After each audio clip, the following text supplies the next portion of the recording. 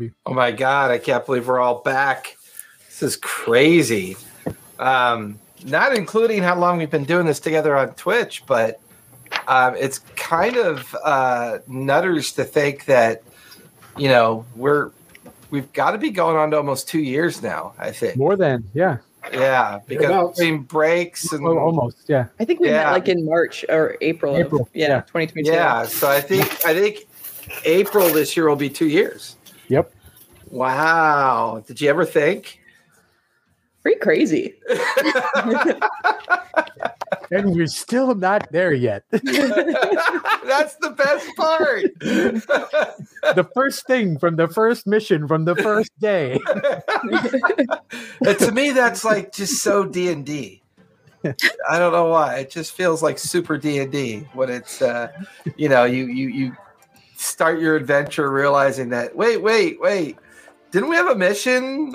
Something about the last of the Wonderman Assembly, the Blood Vault, and retrieving proof of their heritage. And here we've been, the back of Turtle Cities and, No Mork Islands and chasing fire titans and, discovering gods. I mean, how did it all go wrong?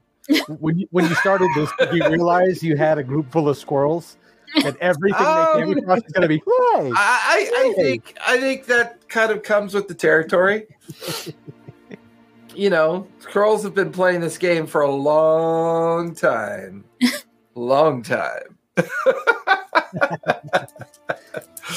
But where we last left off was kind of a crossroads had been reached. Making realizing that Puck may have dabbled a bit too deeply into the mysterious entity known as Dominion, or possibly whatever that thing was, the team managed to rally, and although it cost a great deal to save her from herself and her near-sighted goal of potentially crossing over into Dominion's existence, the team saved Puck. But in the meantime of doing this, a certain person used this distraction to get exactly what he had been looking for. As we discovered that the Martinet was locked up in the tower, and the nefarious Mason had not only managed to destroy Martinet, but also steal something of value as well, possibly another beacon light or something of even more unknown value. The team, though, split in two. Two went to a region in an attempt to bring back what was nothing more than a red herring, an ability to not only distract, but cause the team to go in different directions, weakening their ability to detect Mason even more. Puck and Zenith, however, sensing the suffering and entrapment of the turtle creature, had decided to free it. And upon freeing it, they set it off to its course upon the threshold from life into death. And here the turtle and its magic succumbed, and it laid at the bottom of the Lucidian Sea. And the people of Haven had decided best to find their way out into the world and approach their nomadic existence yet again. Spot, ever the concern of his shopping activity, immediately went down into the coral markets to try to retrieve something he had previously ordered. Earthen, despondent over the frustration of choices and these unseeming and unending interludes of these godlike creatures, and Puck and Xaneth nearly catching Mason, but not quite catching him in time. We are in the waters around the slowly abandoning city of Haven, on the back of the now lying still ancient dragon turtle known as Drexelhaven. What would you guys like to do? I definitely wanted to see if I can find that merchant I was dealing with in the in the merchant's district just before everybody evacuates. Give me a investigation check, if you would, please, Spot. All right, investigation. Ah, damn it. Not very good. That's only a 2. 2? Okay. Good to know as you begin to frantically swim through the pearl markets or the coral markets, trying to remember where that stall is. It's currently a flood with people kind of gathering up belongings and joining the kind of never-ending kind of stream of merfolk that are now just kind of gradually beginning to evacuate the city. All right. Well, crap.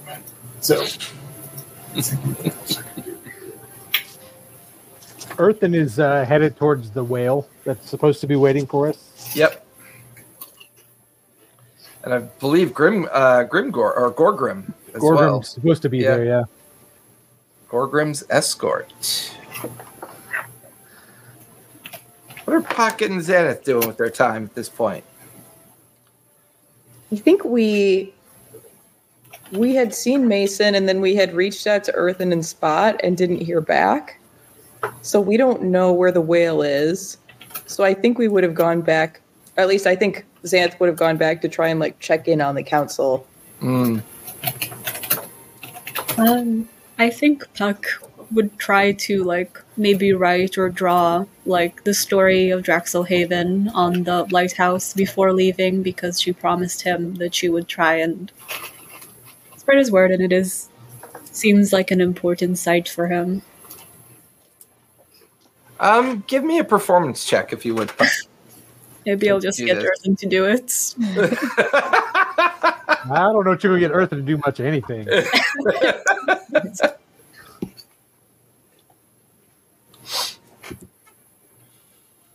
This is appropriate. This is a 10. A 10? Okay. Perfect. Not horrible. Not great. Somewhere in the middle.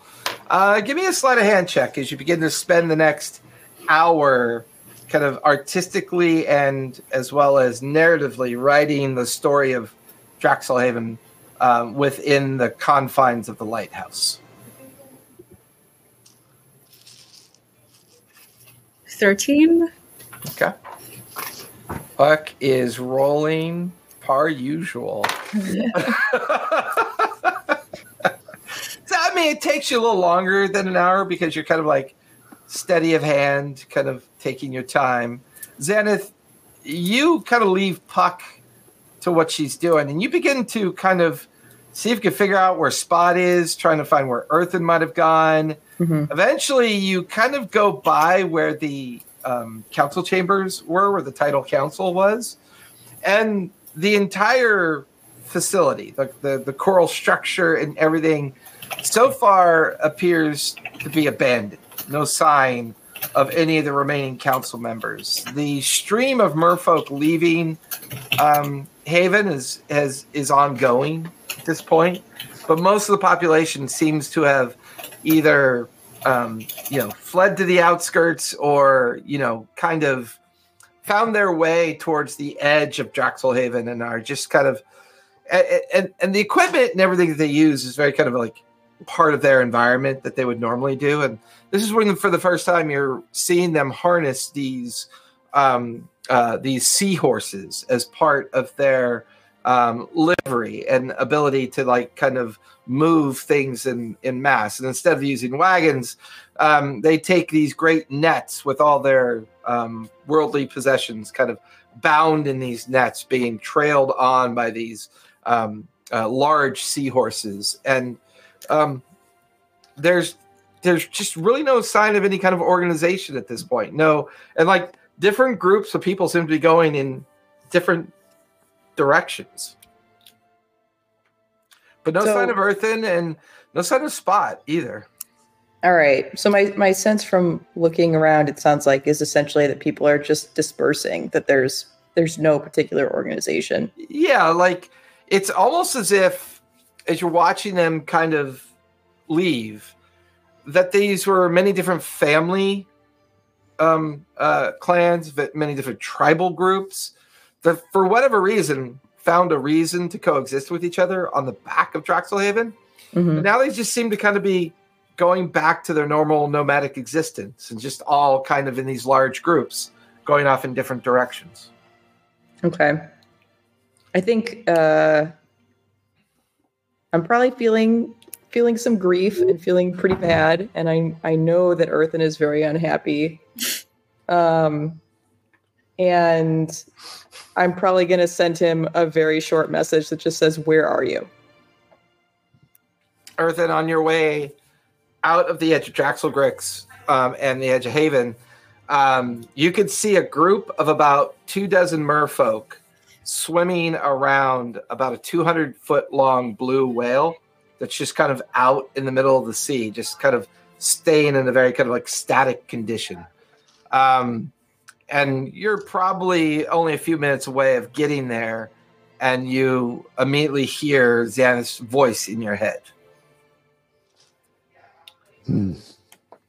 Very curt, very straight to the point, asking a very simple question. Where are you? The big whale, our way out. That's it. That droll. If Did you hear any directions or anything? Yeah. Nope. It's a big whale. I mean, the How big does, whale. how does our way Earthen out. know where the whale is? Is it? Can I see a whale?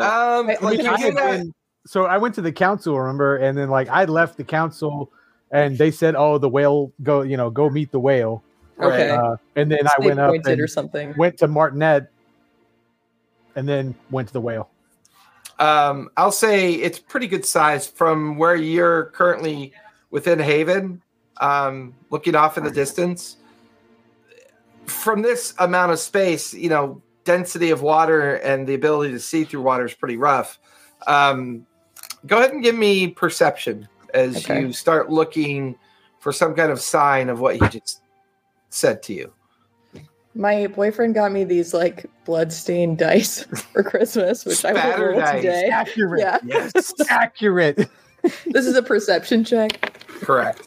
Oh, it's a nat 20, so that's a 30. That's a nice start. Woo-hoo. Yeah, on the very edge of your visibility, before it gets dark, like in the depths of the water, how water gets darker the further you see, about 1,000 feet off the south section of Haven, you can see a very small object, which would mean it's probably quite large that you could see it this far away. And you get the feeling that's the direction that Earthen might have gone in. And since we're sharing, my girlfriend's familiar was finally painted. It's and so it was cute. painted in the motif of Clash of the Titans, the owl, the mechanical owl. Oh, it's adorable. This is a cursed object that talks to her, but no one else can hear it. She thinks it's a familiar when actually it's a very ancient wizard who lives inside the vessel, slowly trying to figure her way out. Oh, Xanth, we were very nearly twins there. I got a set of gay dice from my local. Yeah, I saw that. Wait, put him up close so we can see him. But yeah, it's like identical. That's so cute. well, that's the thing is they had a couple sets of blood spattered ones, and I would have bought one, but the owner of the shop just sat there like in a little stool, like in the back, just doing inventory or something for like 5 minutes while my husband and I were at the front trying to check out. So I'm like, okay, bye. Way to upsell us, buddy. Way to upsell. Damn introverts. So I think probably I would message Spot and Puck and tell them I'm heading towards the whale and give them rough directions. Okay.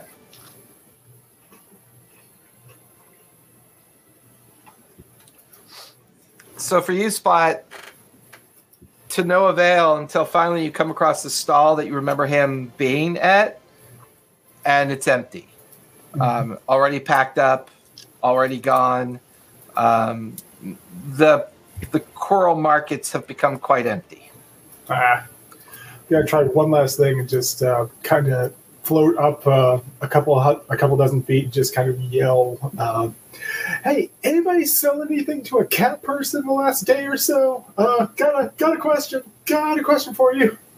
which immediately sounds like. One of my things is I can, as long as it's a spoken language, they can understand me. One thing. So True. Is it in Merfolk? well, it's with mine. As long as it's a spoken language, they can understand me. Like, Oh, that's right. That's your monk thing now, right? Yeah. It's one of your monk things. exactly. Okay. Give me a persuasion check as you yell that out across the handfuls of people you begin to see leaving. 21. Two merfolk float out of a group of other merfolk and immediately point towards the southern edge of Haven. And you can see a series of seahorses being tethered to a bunch of different net gatherings. And immediately one of the seahorses and one of the merfolk, in preparation of leaving, you recognize the shopkeep. I'm just going to kind of turn to the person that pointed them out to me and just kind of do a respectful bow and then just take off towards the seahorse with the shopkeeper. Okay.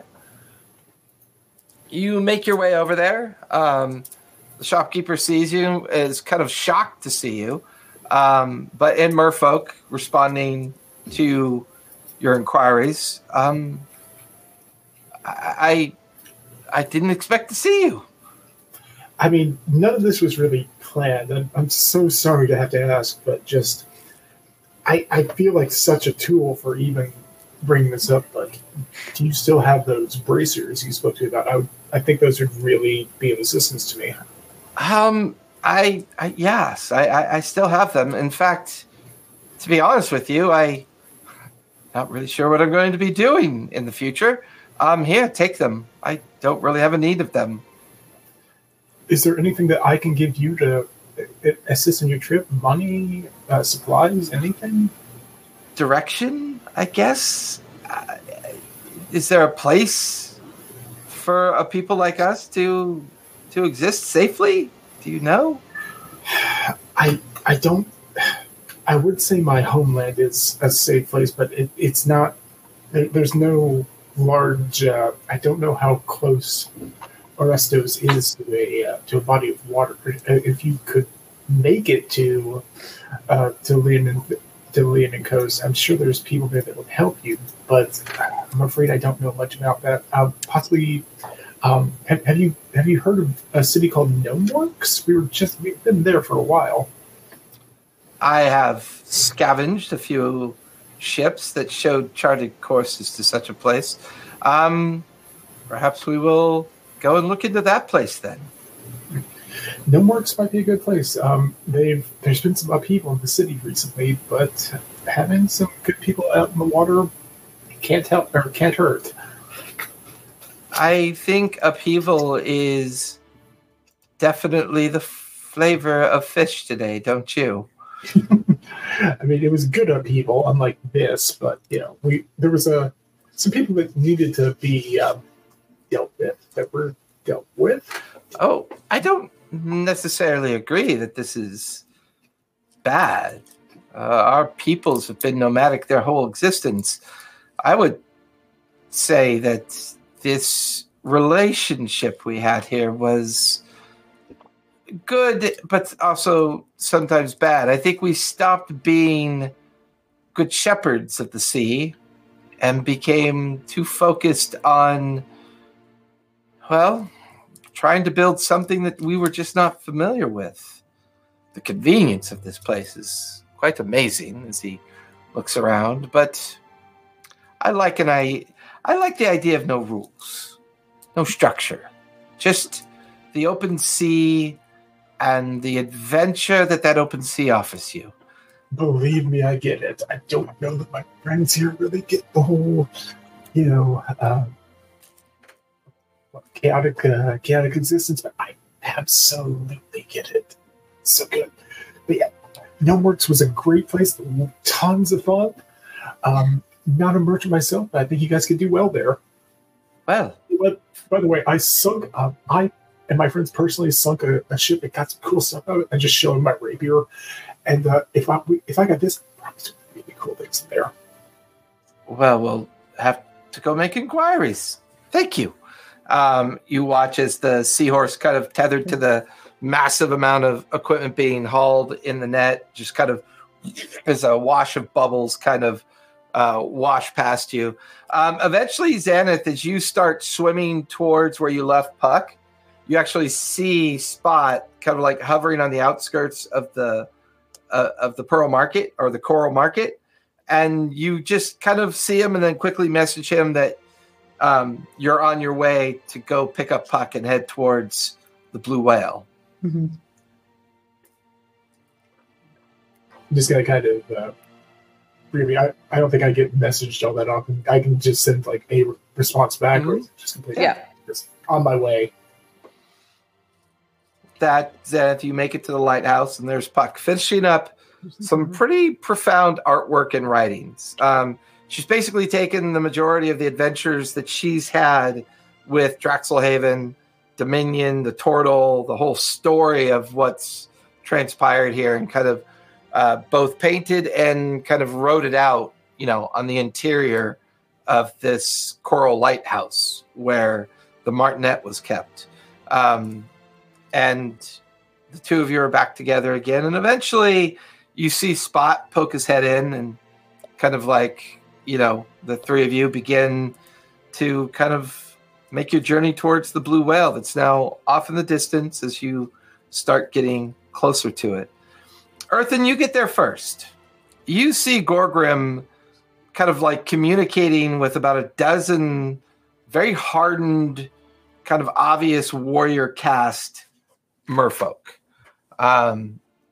He finishes his conversation with them, and in his shark form comes swimming over towards you, and just kind of the very kind of like grimace like look on his face, holding a spear in one hand, a coral blade tucked into a seaweed harness across his chest.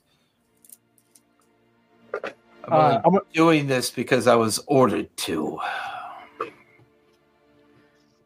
I'm going to take the lute out so that I can communicate, because that allows the music to travel through there. And I'm just kind of playing back in sing-songy voice, like, well, I'm not a big fan of this either. I didn't like our first run-in, and I hope this one meets a better end. Well, at least we can both agree that we agree to disagree with what we're agreeing about. For what it's worth, I tried to keep the turtle alive. What was the point of that? Nothing now. Interesting. Well, looks like your friends are on the way. And Gorgrim turns, swims back towards the Blue Whale. Before long, the Blue Whale kind of arcs up and down towards the undercurrents. The three of you see Earth and kind of like just finish a conversation with Gorgrim. The four of you are kind of back together again as the Blue Whale is beginning to kind of like swim and come over by where the four of you are, with tethered merfolk to the netting that is attached to all the kind of like barnacles and coral that's grown on the surface of this massive blue whale. And you can hear Gorgrim's voice. If you're going to the rift and the veil, hold on. It's time to leave. You have moments. Be quick about it. You watch as a handful of regular merfolk kind of attached to different ends of the netting. You also notice a small group of humans that have attached to the blue whale as well. You could see a half-orc gentleman attach. You notice a couple halflings. Clearly there were others here that planned on going to the Vale, and they have decided to hitch a ride with Gorgrim's blue whale to make that last bit of journey.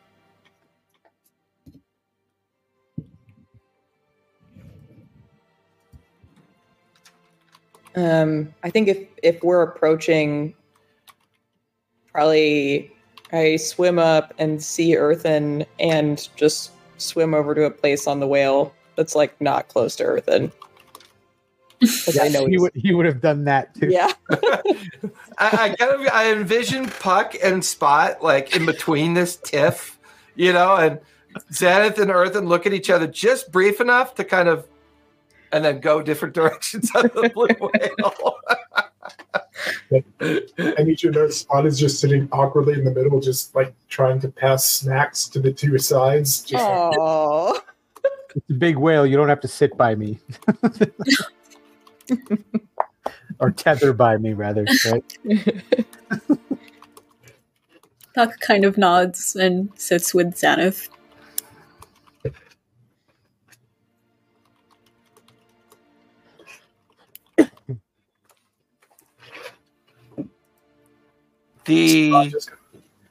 Go ahead, Spot. I was gonna say, just literally kind of positions myself in between you guys. Just be not so much of love. So, with the circlet of the tidal mind, I can communicate with sea creatures, and I'm going to try and use that to talk to the whale. You are unable to communicate with it as it is in concentration and in conversation with somebody else, although you're not entirely who. Probably its handler. You do see a group of about 4 merfolk up on the main back spine of the blue whale, tethered into what feels like a real large kind of, if you were to put a large saddle or platform like in the elephants in Lord of the Rings, just kind of a large coral and seaweed kind of platform that's on the back of the blue whale. Then I'll try to swim to those guys. Okay. Just to shoot some questions. Haven't traveled by whale before, so. Fair point.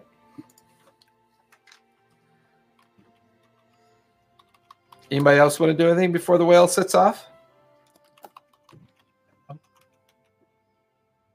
I kind of want to just sit down, just turn to face Puck and Xanth and just kind of, okay, not thrilled with how that worked out, but do you guys want to, tell me what happened? Yeah, give me your version of what went on without Earthen being Earthen. Love it.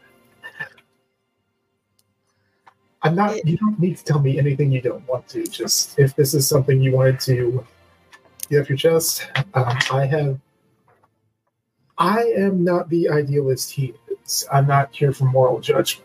Just if there's anything you feel like you have to unburden yourself of, I'm here for you guys. I think Puck just cries. Oh. Aww. And then gets her shit together.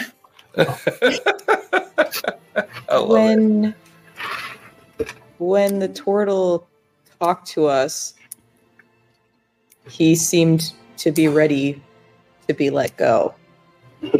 And the way that we let him go was I cast Greater Restoration, which is a healing spell.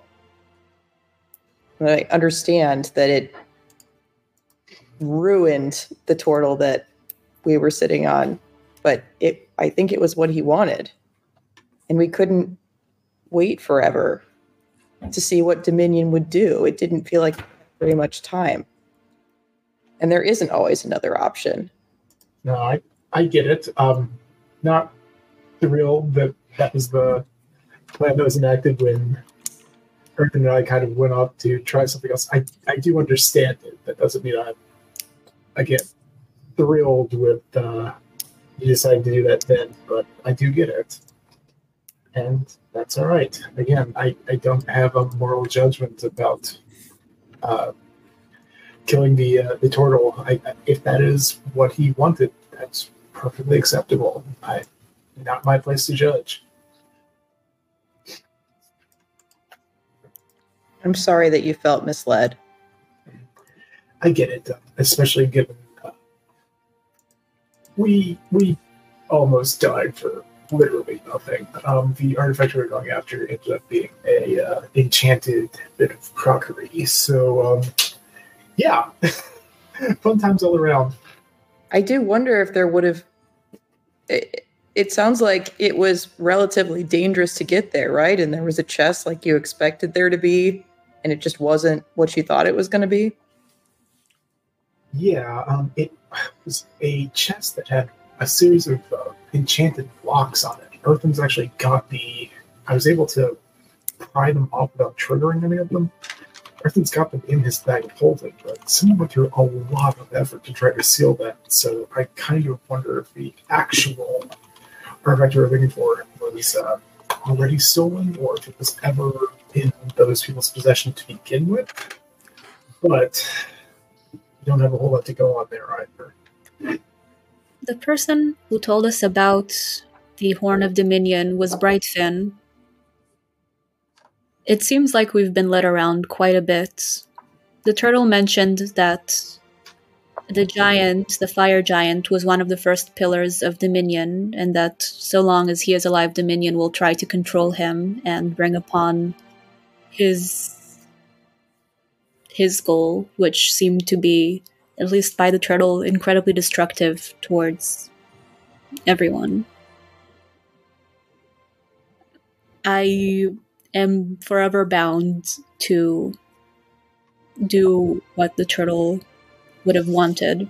If that means telling his story, if that means stopping whatever it is. But I'm not thrilled that I've been manipulated twice over. Thrice over, really. So, I don't know what to do. But I do know that we have been told, all of us, by different merfolk to seek out Brightfin when we asked around. I noticed that even then. Brightfin seemed very unassuming. We did not catch anything. Even somebody like Earthen, who normally would be able to catch dishonesty, did not. And even the horn was just another false path. And whatever Mason was doing there, he was thrilled. I mean, he was victorious in every single way. So for now, I'm just gonna accept whatever loss this means for all of us, and especially for the people here. And I guess keep trying.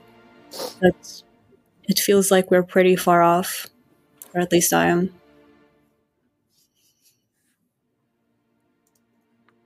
Oh, you're muted, Spot. That's what I get for reading myself opening drinks and whatnot. But good audio. Well, it sounds like you're on a good path of self-discovery and growth there, Puck. This is going to be hard, but I'm here. I'll do what I can to, crime friends forever.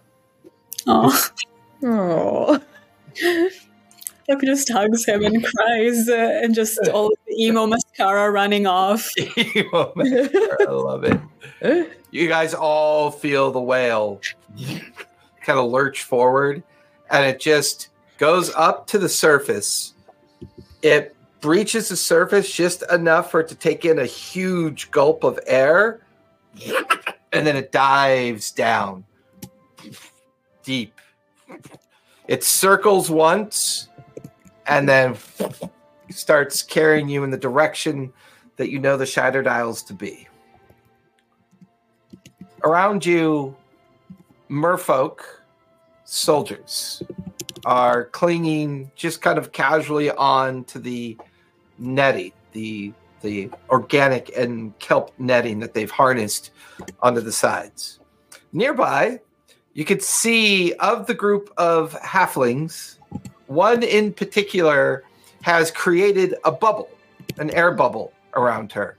There's a seaweed tether that allows her to be attached, and she has created a small laboratory within the bubble. You can see tables, you could see quills that are writing in books.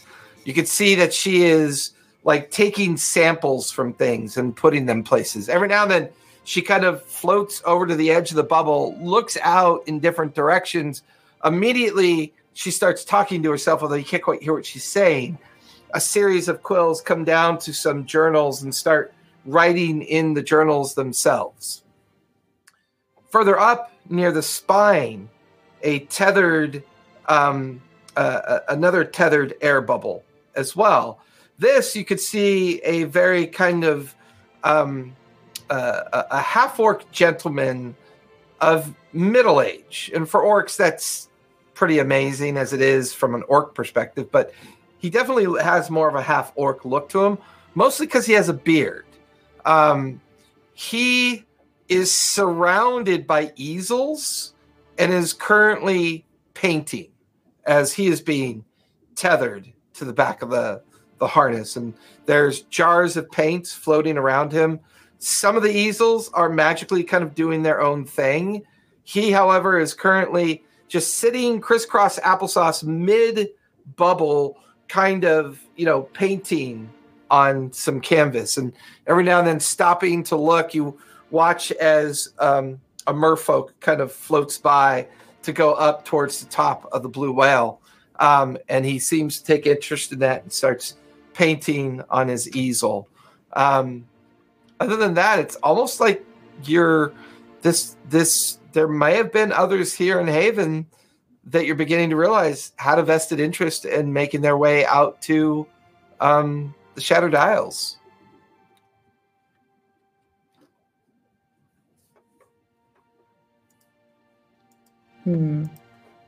Are there bubbles available, or is it just people with magic to make bubbles? You can make an inquiry if you'd like. We're breathing with with Puck's spell right now, I think, right? Correct, yeah. So we're good for 8 hours? Is that right? Or is it 1 hour? 5, 4, 3. Oh, you know what I could do is I could make a tiny hut on the side of the whale. And then it would just stick to the side of the whale and it would be dry inside the whale or dry inside the bubble. That's what I'll do. There we go. That's sounds more comfortable. It's 24 hours though, just if that's necessary. Sweet.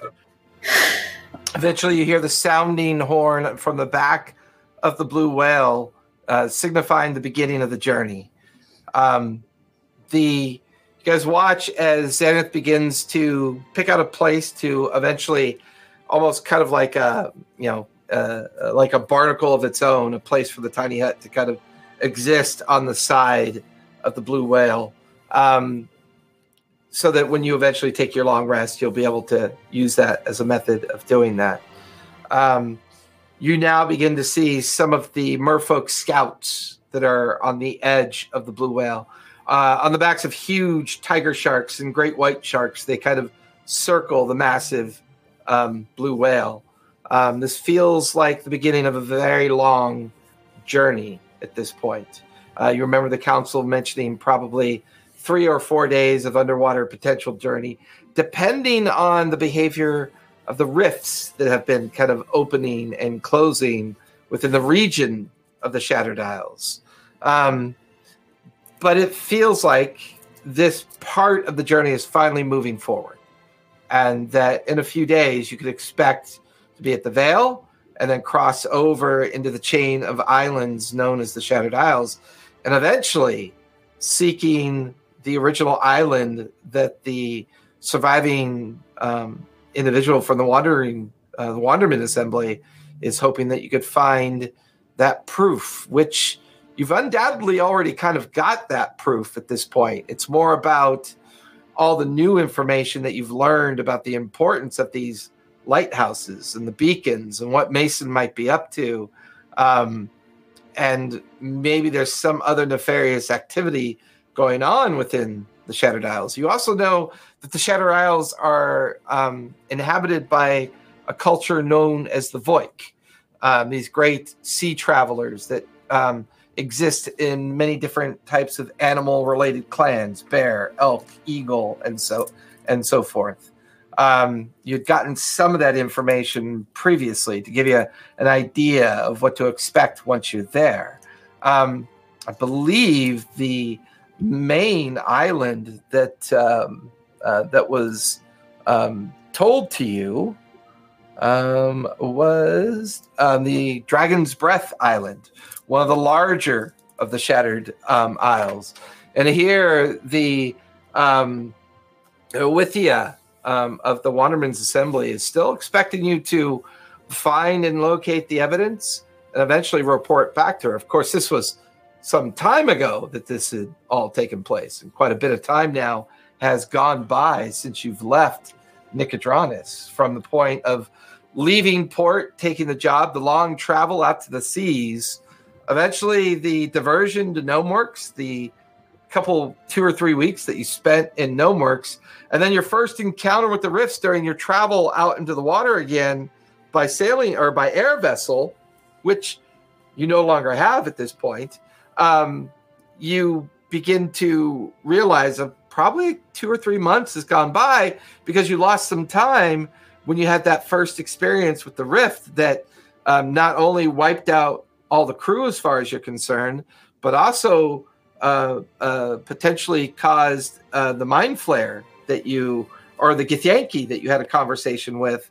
I was playing Baldur's Gate yesterday, so I apologize. Isn't it so good? I have so many opinions about that game. Like, it's super easy to exploit. I'm trying really hard not to. Not gonna lie. My camp has 75 explosive barrels. They literally solve all your problems. All of them. Every time. Yep. I can tell that Xanth is on vacation. She's drinking a beer. I'm not going to work tomorrow. Yeah, exactly. That's what explains the smile. I have a jar of moonshine. You know, it's just not over here. I'll bring it over at break. But yeah, 109. There's the missing Githyanki that fell into one of the rifts, and even now, maybe moving from rift to rift. There's the surviving Harper that is trying to make his journey now back towards Waterdeep. There's some friends that traveled with you from Gnomeworks who are now traveling with Winter back into the Fey Realm to converse with the different courts, the Unseelie and Seelie courts, as well as the Court of Concordia, to figure out if there's some involvement with the Fey in all of this. Leaving the four of you to kind of muse a bit about finally being on this last leg of your journey, making it to the Vale and what to expect. The potential above water risk had always been the siren song of the Foggy Vale. Now being underwater, you're not entirely sure what to expect, as this great creature and all the others riding along with it are all making this almost kind of like tourist-like trek out to both Vale and the Shattered Isles. But you pretty much have the remainder of this day. It's getting on to the tail end of this day. So you've got about 4 or 5 hours until your long rest. What do you guys want to do with this last bit of time before day one concludes? I'd like to try and scry on Mason again, even though he might be on another plane. Okay. I'm going to try and talk to the people driving the whale. Okay. Puck, Spot, anything you two want to work on for the closing of the day? No. I was going to say something, but he's otherwise occupied. Puck is going to try and sneak around and see if she can listen to people talking a little bit. Ooh, I like that. Are you purposely being stealthy, or just kind of, you know how there's always that one person on a cruise ship that's just kind of walking around listening into other people's conversations? Are you being kind of like not obvious, or are you purposely being stealthy at this point? Purposefully being stealthy and like trying to be unnoticed, and see if I can find people who don't want to be noticed too. Okay. Go ahead and give me a stealth check. Yes, my one strength. Please don't let me down now. Oh, I don't know. Getting into trouble is a pretty good strength of yours too, right? Oh yeah, no, second. I would say second best, but I rolled a 12, so maybe not. Maybe it's first. Being stealthy underwater isn't exactly easy either. So, On the back of a whale. you watch as from the further harness down the whale's side, Earthen kind of glides up along the whale's side, heading up towards where the handlers kind of exist up on the back side of the head of the whale. Xanath is kind of lost in her thoughts. Spot, anything you're doing at this point? Sorry, I missed the last little bit of that because of my sister and my cat, but not really. Just So that's when you keep the immersion and go, I saw a ball of yarn. Exactly. Kelp yarn. So you got about 4 hours left in the day. Is there anything you want to do before the long rest? I want to kind of motion to Earthen, like, hey, come see. He's not around. Oh, he swam up to the top of the blue whale. The handlers who drive the whale. Gotcha. I'm probably just gonna hang out with Puck and Xanth for the next little bit. I feel like someone should say hi to one of these other human parties that's going to fail, but it's not Xanth because that's just not her vibe. So, I was like,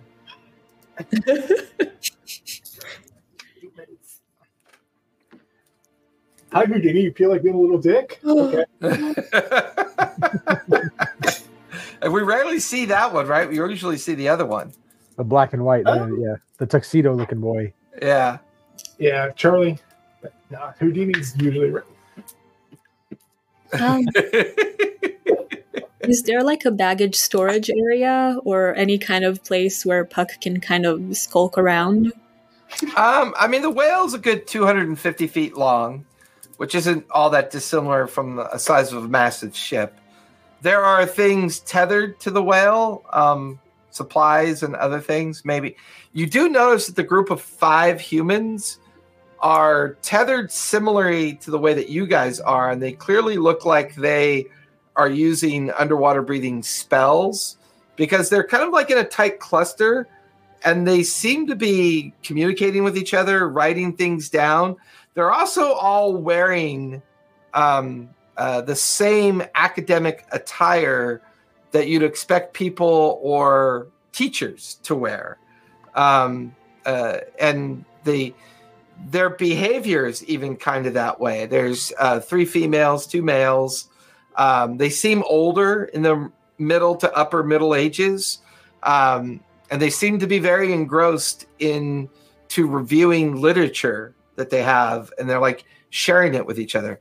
And kind of sticking out bulges of, luggage to a certain degree. But also, as you look, give me a perception check, if you would, please, Puck. God, my terrible rolling is my true strength. This is 14. What'd you get? 14. Not bad. There's enough supplies connected to where they are. You pick up on 2 things. One, a lot of the supplies are excavation equipment, and a lot of the other supplies are long-term camping equipment as well. You're not really sure what they're discussing, or they seem to be speaking a form of Marquesian language that maybe you're not familiar with. And they just seem to be in a heavy conversation about something, but you can't really make out what the language is. Okay, I'll try to talk to them.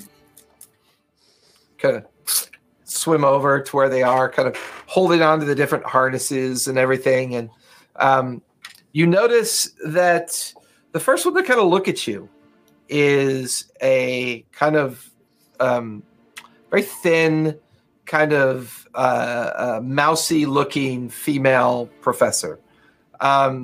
she sees you approach and startled at first, and she kind of uses the harnesses to shift over to get closer towards you. She looks at you and she goes, I can't believe they're you're a gnome, are you not? I am. And that over there is my tiger. And Punch was with us when we saw Mason, so he should just be chilling somewhere. He's tethered with a leash and is like cat paddling alongside, the harness, over by Xanath, because Xanath is like staying back by where you guys were. And like he pushes off the whale and paddles in a semicircle and then clings on to the side of the whale. Like, cats always do when they don't like something specifically. But he's getting used to it. And she looks, oh, you've brought a tiger to an underwater journey. Okay, that's okay. I'm not sure why, but it both terrifies and excites me at the same time. What are you traveling to the Shattered Isles as well then? Yes, we are. How we? Who else is traveling with you? Kind of looks around. They're kind of spread out at the moment. I like the little head tilt Earthen gave you. Here we go again. Tell them everything. Oh, I tell them everything? Me? Really? Ignore my Earthen paranoia.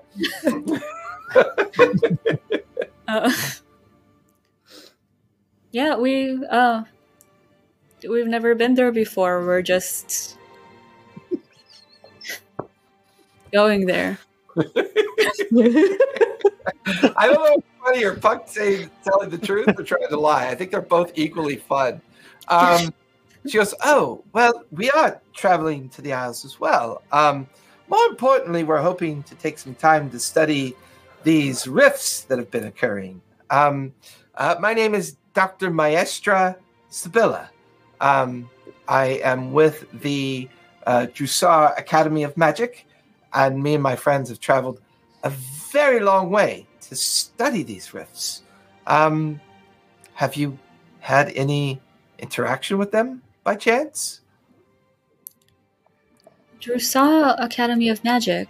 Yes. Where have I heard this before? Where's that based again? That is the western region called the Odolin Widelands in Marquette. Very far from here. Oh, wow. That's quite a journey.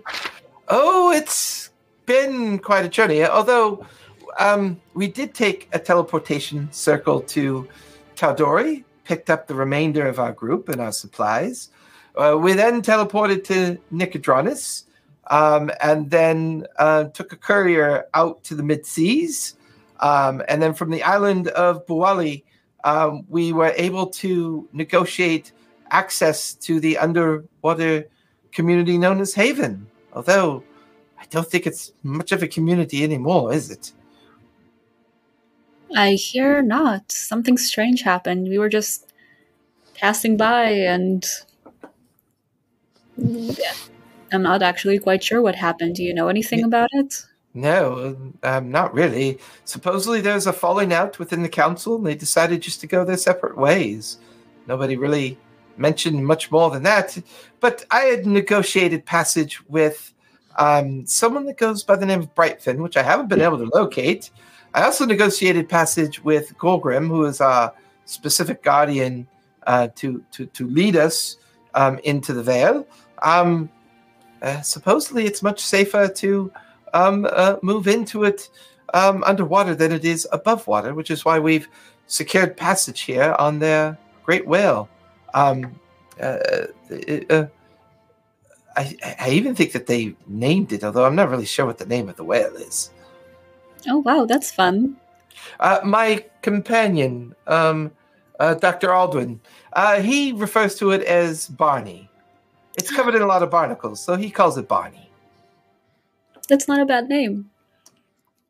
Oh, he's an idiot. I think it's better to know things for what they are, but we tolerate him, and, we allow him to be creative, or else it's chattering all night long, all day long about his ideas, and it's a never-ending vessel of just noise and nattering. He's very good at what he does, however, being a practicer of the arts of political sciences and diplomacy. We're hoping that he can help us negotiate with the culture here in the Shadowed Isles, known as the Voik.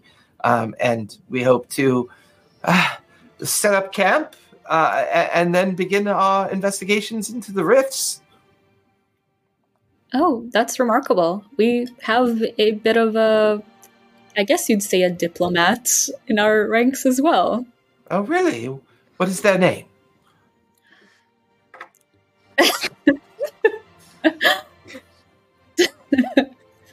They go by many names. That's strange for a diplomat to have many names. Are they traveling in secret, or I do enjoy conversation with those that plan on interacting with the Voik as well, trying to learn as much as we can about them. Not much is known other than the little bits of information we've been able to gather. Well, I say let's pool our resources. I mean, certainly our odds are stacked against us in an unknown environment, and since we're both travelers. Give me a persuasion check if you would. But why? I'm so bad at it.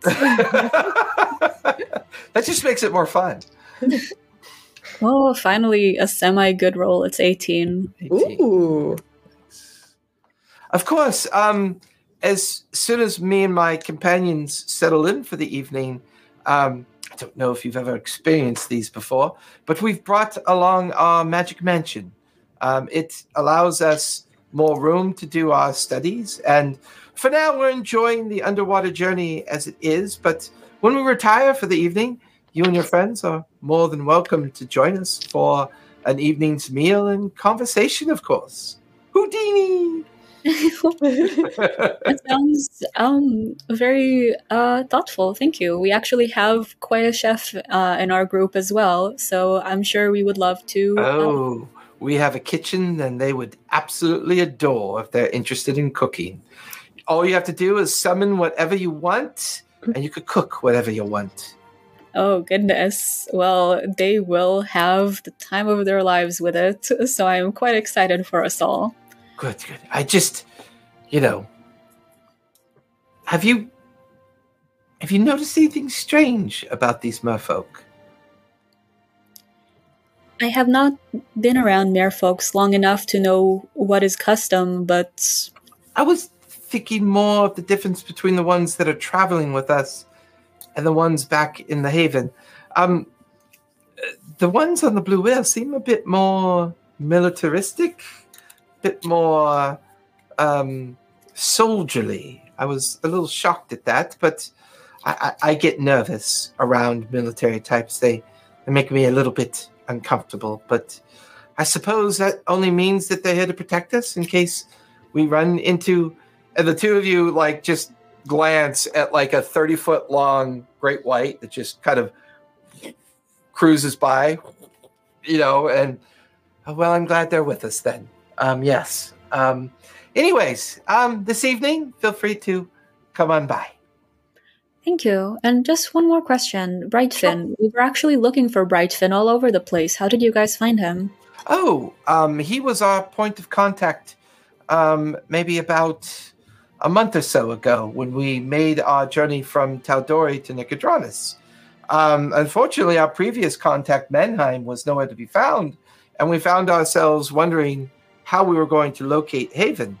And instead, when we made it to Bawali, we ran into Brightfin, who said he was there in Menheim's stead to guide us to Haven and to get us into the Vale. Wow, that's very lucky. I mean, was he just hanging around, or did he just know where to find you?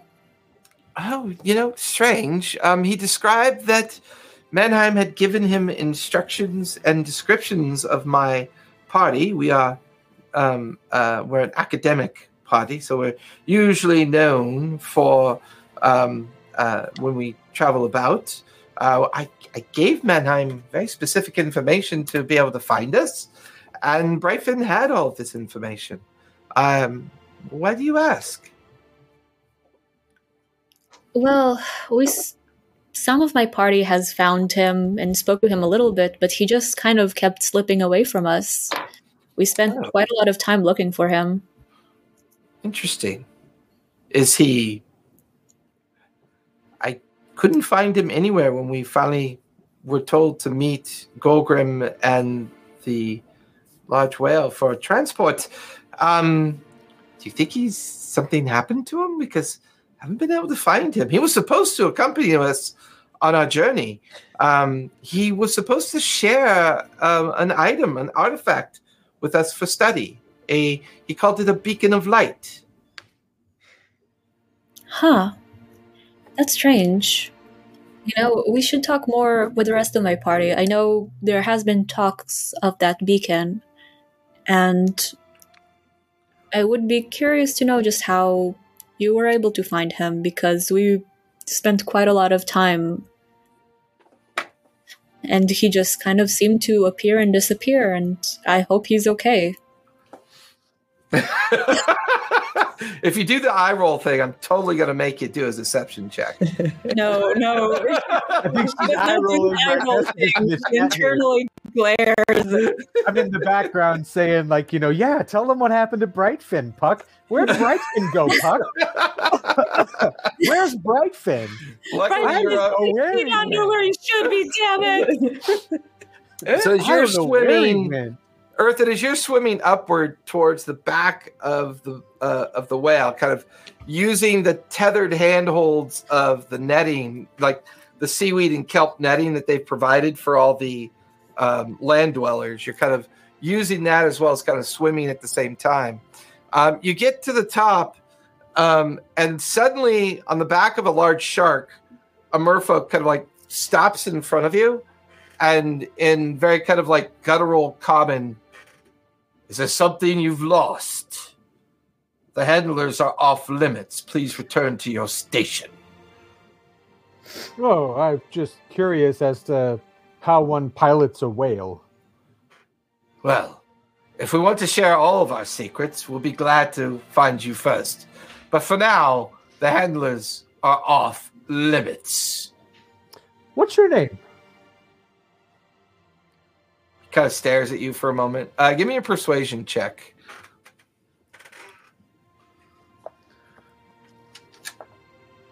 Yikes. That's, hang on. That's an 18.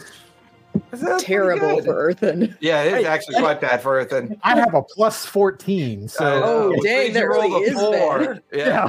That's why I said yikes.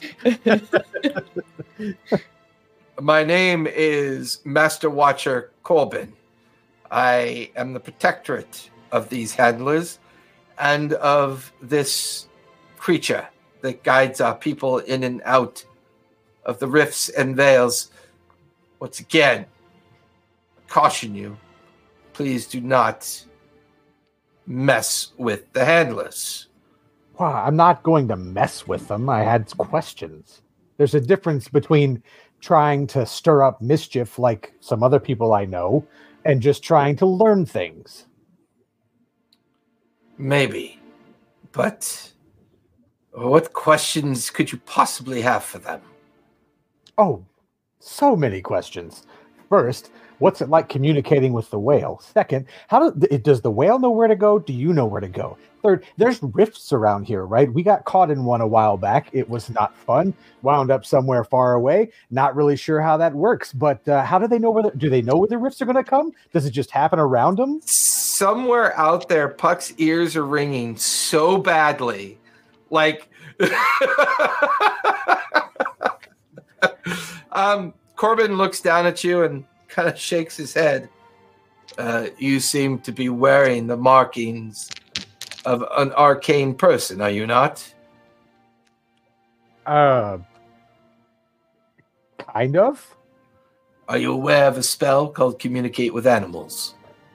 Of course. I thought merfolk were a little more talented than that. How does one express talent in different variations of the most simplest of spells? Exactly. I mean, back while we were on the back of that giant, now dead turtle.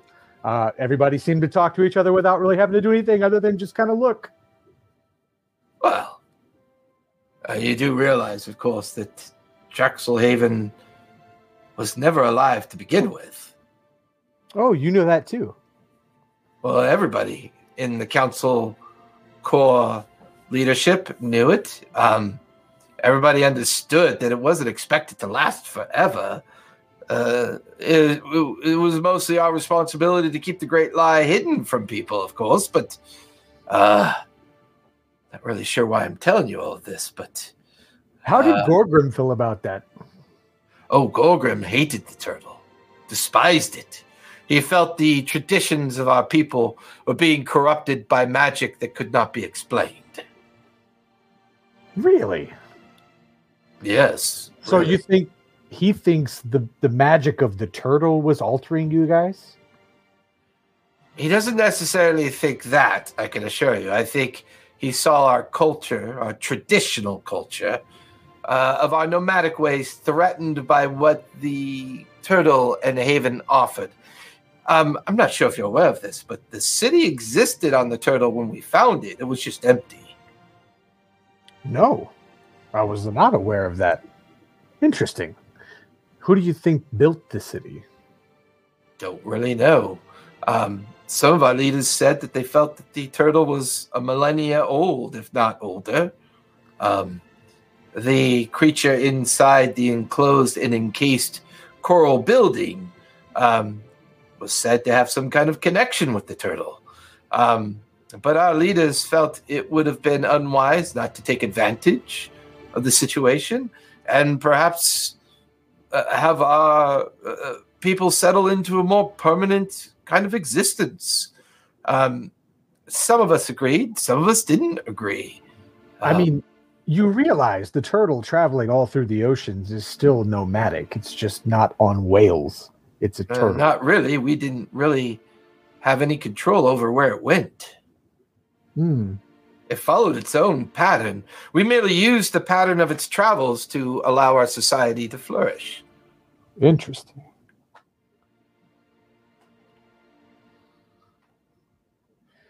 Well, you know, I looked around, and there's a lot of very heavily armed merfolk around here. I mean, I get why you're armed, you're protecting those guys, but is all of this really necessary? With the ever increasing dangers of the randomness of the rift energy, while most of the outcomes have been in the air above the sea level and above the veiled fog as well, we have been running into issues. This is our last journey into the Shattered Isles. We are to disband and go our separate ways after this. There's no more council. There's no more leadership. There's no real reason to maintain these thoughts and ideas of conformity anymore. Can I roll insight against that? Mm-hmm. Because that, like, is he being entirely forthcoming? Roll insight. See what you see. That's 26. Yeah, I mean, you don't get the feeling he's hiding anything. If anything, he seems annoyed that he's got to go on this journey, as if some last-minute promise is being upheld by the two surviving members of the former council and holding Gorgrim to a word, and Gorgrim's personal kind of like, these are his personal guards, his people that are loyal to him, but yet he still seems to be loyal enough to the idea that if the council wishes these last groups to be escorted into the Shattered Isles, then, you know, Gorgrim, as well as his men and women, are following their orders and doing so. You really don't want to be here, do you? Not any more than my commander does, no. We'd prefer to be wandering the sea, pillaging pirates, taking what's ours and taking what's theirs. It's what we used to do before we settled. Really? I got the impression that Gorgrim was looked on more feral by the council. Well, the Council had its vision of the future of our people, and Gorgrim had his. One thing you cannot deny, he is a masterful commander of troops and not one to be slighted in combat. Ever since the demise and outcome of Draxelhaven, oddly enough, he's been quite happy. Yeah, I wonder, where was he while the council was being attacked? Kind of odd. Corbin looks at you with a bit of derision on his face. It's not my job to question where my commander is. Well, where were you? With my people, my troops, of course. Wasn't your job to protect the council? Where were you? That was the council's bodyguard's job.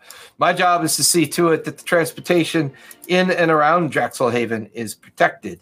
This is one of a dozen blue whales that we would use on occasion. This being the last journey, we let the other 11 go.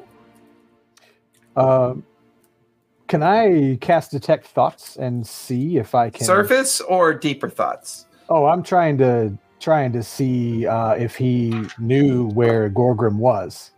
Oh yeah, that's a really shitty wisdom save I just did. Oh.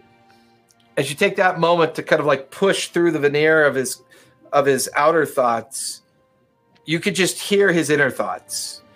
Why is this fool asking so many personal questions? Of course Gorgrim couldn't be found.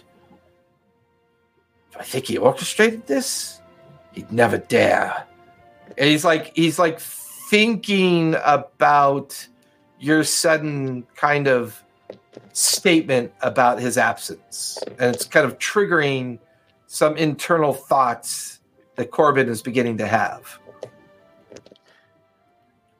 I mean, I was there when the council was attacked, and Gorgrim was nowhere to be found.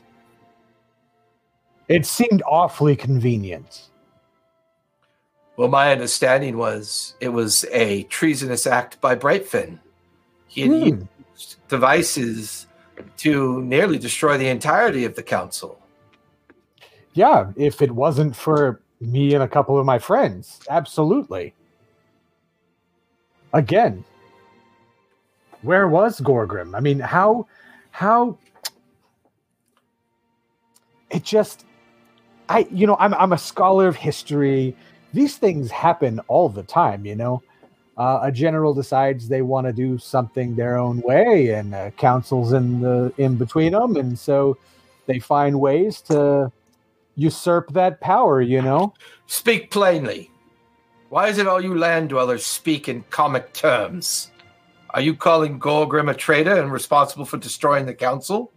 I'm not calling him a traitor. I'm suggesting it worked out very conveniently for him. You described coincidence then. Is it? See, he's getting this frustrated look on his face, and he kind of grimaces towards you, looks kind of like around. Well, doesn't matter. Keep away from the handlers or you'll be dealt with. And he just tugs at the reins on his shark and swims back on his patrol circle.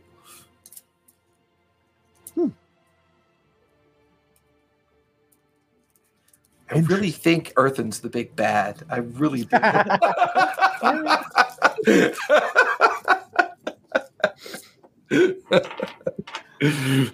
He worships the god Paranoia. Yes. Hey, look, so far, has he really been that wrong? After the first, getting to the island and being I would say Earthen literally suffers everything. I would say Earthen suffers from a timing deficiency. Yeah. Just bad luck. Yep. So from there, I kind of want to observe the patrol circles, the routines of what's going on around there. There's about 4 of them. 2 on tiger sharks, 2 on great white sharks, and they kind of circle around, always swimming right above the handlers is Gorgrim swimming in his alternate form. Because of your interaction with the druid and Gnomeworks, you get the feeling that Gorgrim might also be part druid as well, because now he's in his full great white shark manifestation of his like wereshark lycanthrope. And he seems to always swim near where the handlers are, up on the head of the blue whale.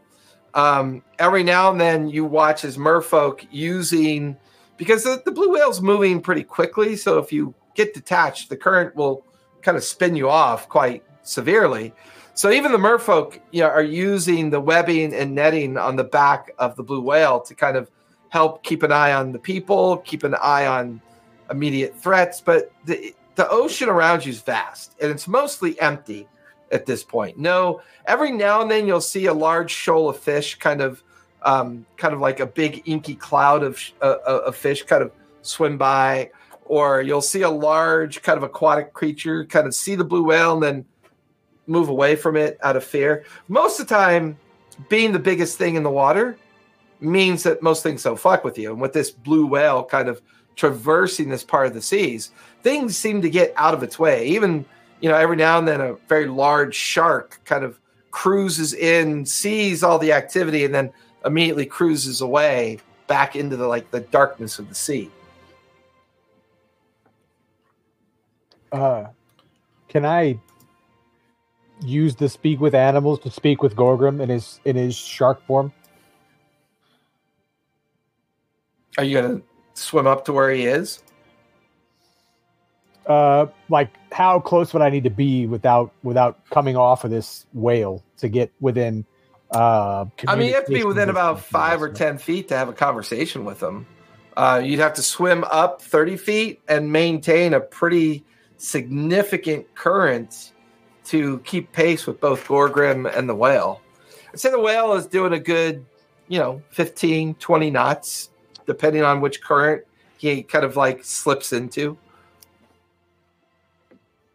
Okay. In that case, I'm gonna throw an illusion up nearby him with just an arrow pointing down towards me. Just as soon as you do it, you hear in your head, "What do you want?" Just some questions. I'm keeping an eye on things. Ask away. I'm not leaving my station. You have a whole army of people here keeping an eye on things. Surely you can spare 5 minutes to come down and chat with your old friend on the back of this whale. Let's be clear. I have about a dozen riders, 4 scouts, myself, and a group of handlers. That is all I have left to speak of. Yeah. Seems like more than enough to watch this whale while you come watch as this huge shark just kind of courses over. It kind of comes down eye to eye with you, kind of just cruising alongside, and you just hear its mouth, you see its mouth move, and it speaks in common for you. What do you want, Earthen? I just really one question. Where were you when the council was attacked? I was doing my job, of course. Which is known to me and none of your business. I thought your job was protecting the council. No, my job is to be the head of the defense of Haven. The council paths its own course, has its own protectorate, its own guardians. I have never lied about my lack of interest or support for the council. I have always only ever strived to protect Haven from outside incursions. If they fall to an internal matter, it is not my problem. It is their problem. I seem to remember this great historical epic I read one time, and they were there was this big council of people, and they couldn't make decisions very well, and there was like a looming war coming up, and nobody was sure it was going to go on, and everybody, thought like, well, maybe this military guy could lead us because he has what's best for us in mind, right? He cares about us the most first, right? And they did that, and you know what? He didn't have what was best for them in mind. He had what was best for him in mind. Sounds like a good book. I'm surprised you know how to read. You're really surprised I know how to read. Gordon. Well, yes. For most of us undersea dwellers, we assume that all land dwellers are quite infantile in their logic and in their intelligence. Fair point. You generally wouldn't be wrong there. Yeah. I am rarely ever wrong. So what was the deal with the boat? I remember a little more than a month ago, I remember seeing you on a boat that I was on. First of all, I believe your people call them ships. Boats are things that you play with in your bathwater. I was there looking for someone that goes by the name of Mannheim. Really? What were you looking for him for? I know him. You know him. At this point, he kind of immediately goes out of his druid form of shapeshift into his more traditional merfolk shark form, and he grabs you and pulls you down to the blue whale's harness, and he's holding on, and he tells you, hold on to the harness. How do you know Mannheim? And I want to know everything you know. Well, I know that he was being manipulated by the people on Gnomeworks, who are no longer, thankfully, in charge of Gnomeworks. You're welcome. I'm not really interested in Surface Dwellers culture. It doesn't affect me in any way. Oh, Mannheim was a Surface Dweller, however. Yeah. You may think it doesn't affect you, but it absolutely does. Oh, it only affects us when they pee and shit in my sea. But everything pees and shits in the sea. What are you talking about? We're organic. Are you assuming that surface dwellers are not organic? Of course not. Have you seen that stuff they put in their mouths and then their bellies? Quite disgusting. They eat other animals that travel on legs as well. Practically cannibalism. Interesting. I have a friend who is feline and disappeared. I'm thinking a cat walked across his keyboard again every time. I have a feline friend who would be very interested in this side of the conversation with you. But my interest lies more with what deal did you have with Mannheim, after all? Since you don't care about surface dwellers, how could a surface dweller have such a thing as to interest you and attract your attention? Well, since you know of Mannheim and I want this information, I will tell you. I believe that he was working with Brightfin. I believe the two of them were trying to locate something, an object of power. I believe they intended to use this object of power to commit crimes against the merfolk.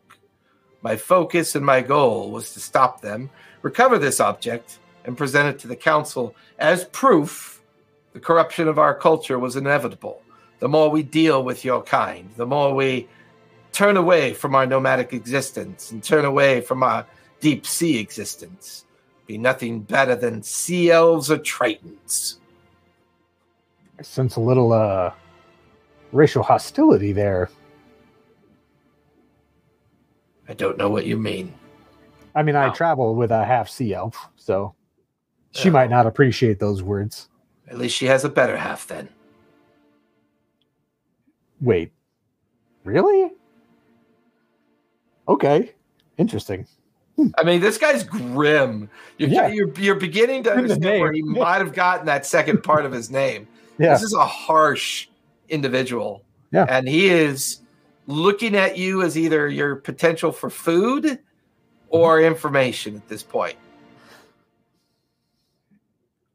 So Brightfin mentioned wanting to chase after this magical object that was supposed to be super powerful and able to I never said that. control things. No, you didn't. I said an object of power. Yes, I'm telling you the object of power he told me about and suggested maybe we could steal together.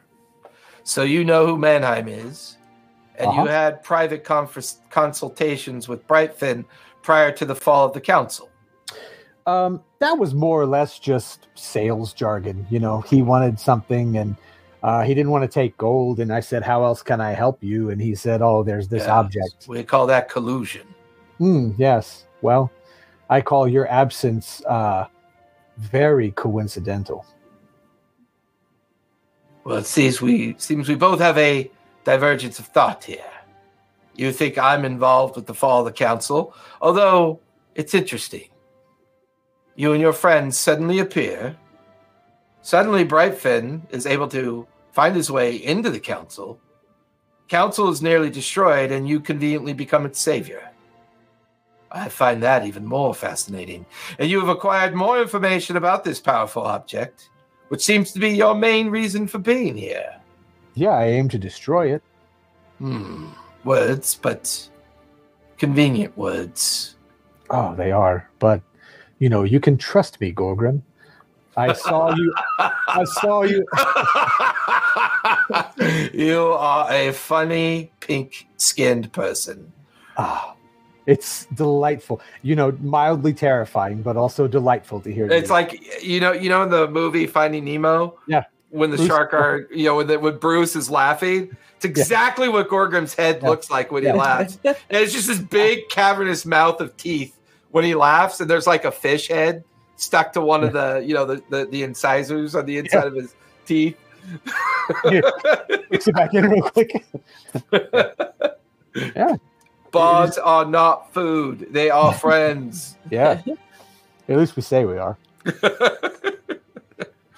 So, it seems we might have something of a common reason for keeping a tight lip on some things, yeah?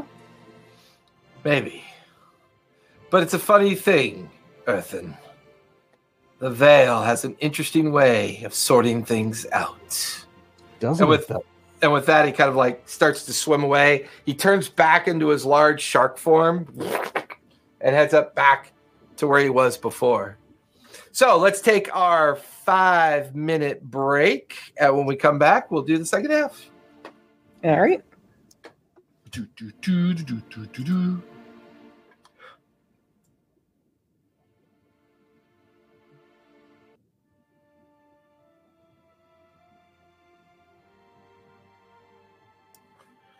We are back. Well, I'm back. Guessing Xanth is getting another beer. Puck's getting a sandwich. Earthen's pouring some moonshine. Spot's probably chasing cats. And I'm just sitting here talking to myself because it's fun.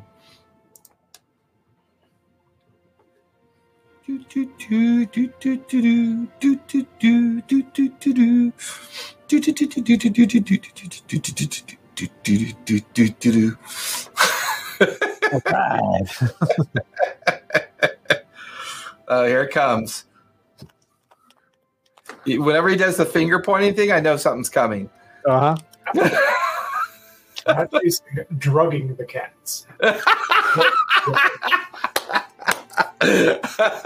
I just imagining the cats over at a little card table with their little credit cards out, like, making little rows of catnip, and then like. These are unfortunately not fun drugs. These are steroids for my old girl. Oh no! Yeah. Just in spice. I can hear you. Xanth. Yes. As you go into your focused state and you begin to think about Mason when you saw him, and there's the image of the fight that took place in Gnomeworks. His gearwork kind of leg, his kind of gearwork kind of eye, his augmented kind of body, and his kind of Dwendalian connection culture kind of viewpoint that he had and what he looked like. While some of the facial features were similar to what you saw, he had definitely changed a lot since the last time you saw him. He was more gaunt, his eyes sunken in a bit more.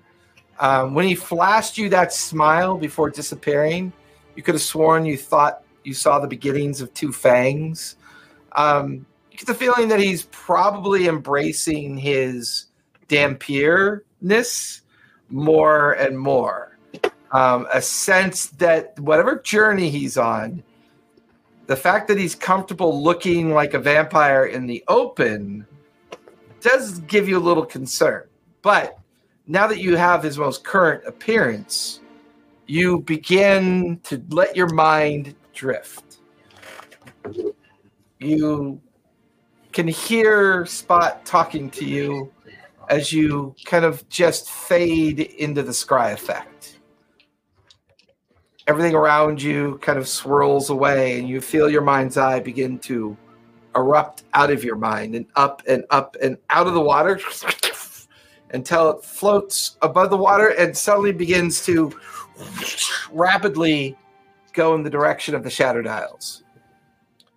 It plunges through the veil and stops over a small island. It does not look familiar in the sense of the islands that you've been studying or noticing on maps. This one's definitely smaller. As the eye of Scribe begins to kind of circle about as if it's looking for something. He should have a... That is a natural 1 on his save. Oh, -5, so that's a -4. However, I am going to use his arcane resilience to re-roll, and that's 6. So yeah, I'm last session and this session. I'm doing worse than Puck. No offense, Puck. And I say that with much joy. You feel the eye suddenly focus on the smaller island directly below, and you feel the eye start plunging down towards it. As it gets closer, the island gets bigger. The island is mostly bereft of any kind of flora or fauna. It's almost like a square mile island of coral, fractured rock, and kind of sheer cliffs that kind of wrap all around it. Because you can see the great waves slamming into the edge of it, and the waves are kind of like spraying up in the air. However, as you get closer to the surface of the direction that the scry effect is going, give me a perception check, if you would, please.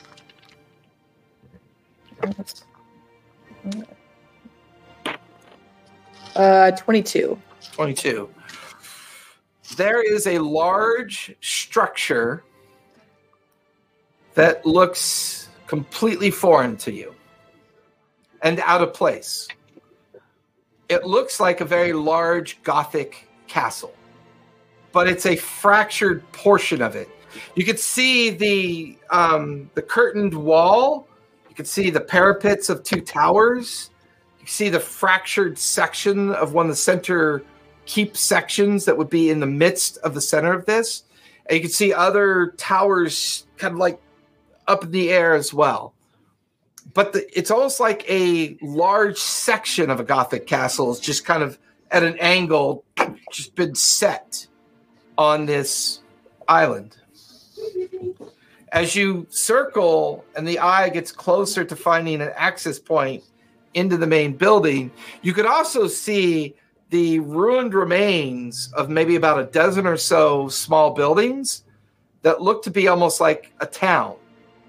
And you could see a large wooden placard on the ground with a name that you figure must be the name of the town. And so as you guide your eye down and over into the access point, into the main portcullises that are kind of shattered partially outward, you can see the name of the town.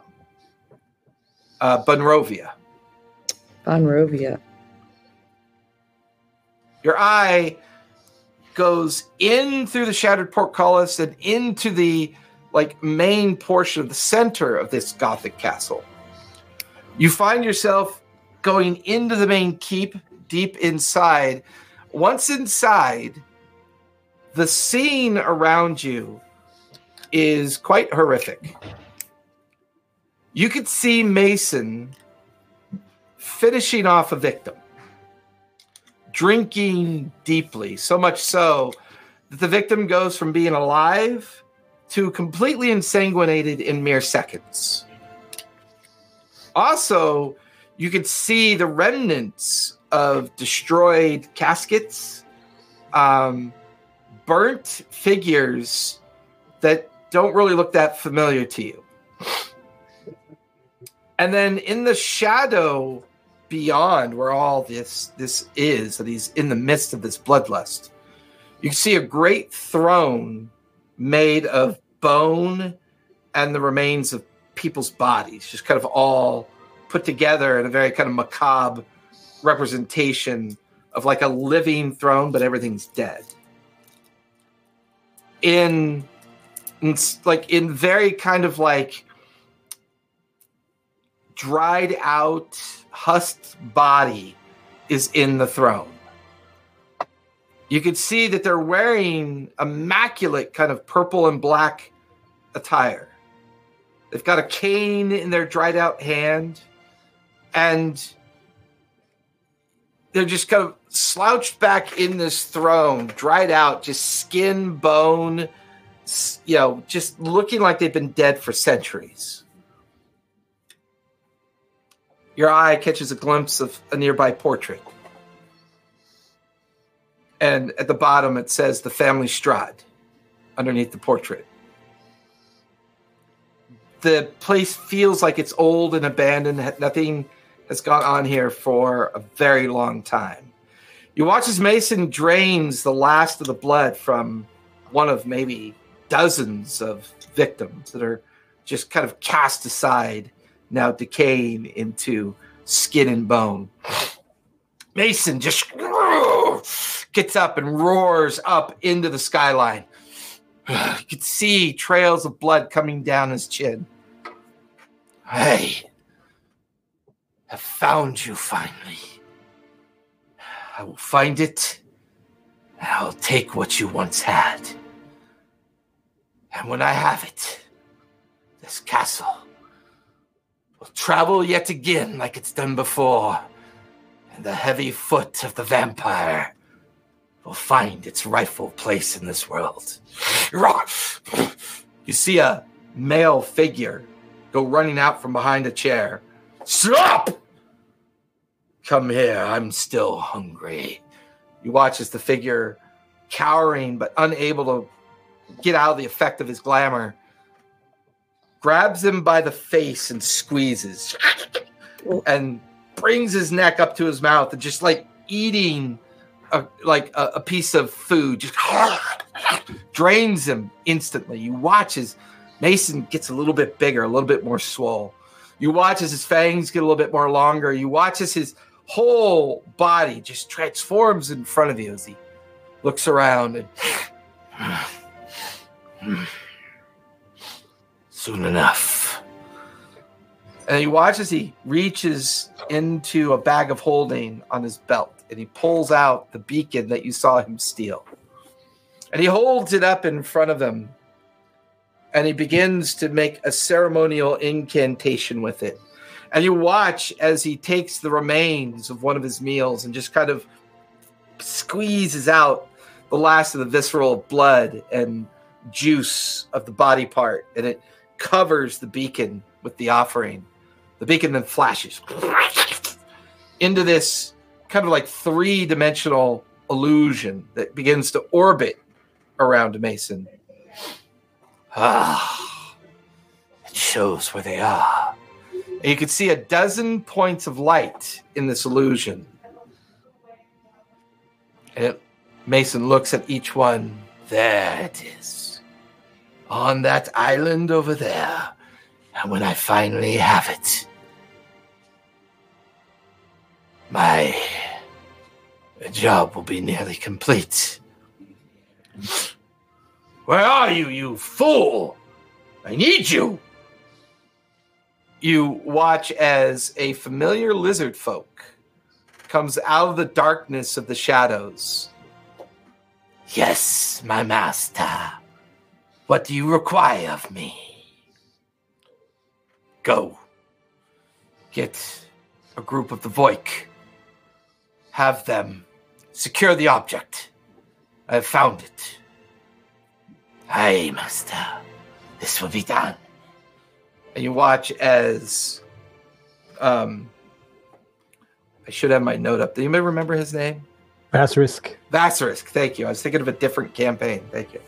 Vassarisk bows, and then behind Vassarisk, you see two more Vassarisks come out of the shadow. Two? And there are now three of them standing there looking up towards, and the one that says, "Of course, master," turns, disappears back into the shadow. The other two in unison, "What would you have us do, master?" And you watch as Mason goes over to the throne and he picks the desiccated body that's in it up, flings it across the way, and sits in it with his leg over the handle, like the arm of the throne, looking very confident and full of himself. I have a special job for the two of you, but I don't know why. But before we start, perhaps you should make this place a little bit more secure, if you don't mind. That will be done, master, of course. And you watch as they begin in a quick incantation. There's a burst of energy, and your mind's eye is flung out of the center of the castle, flung out, and your watery eyes open as you are back in your body, with Spot kind of going on about, if you peel potatoes a certain way, they're a lot easier to saute. Now, I'm just like, A lot of people mistake, I don't know what it is that makes gerbils way superior to dwarf hamsters. Something about them. You gotta try, oh my god. Well, the castle that I saw, did it look like it didn't look like it was in ruins. It basically looked like it had just been bisected and a chunk had been placed, right? Yeah. It looked very much like a large portion of its original form had just been unceremonial, just dropped in the middle of that blasted out, island. I just scryed on Mason and it worked. He's on an island in the Shattered Isles. He's not even on another plane. He's like in a weird half castle.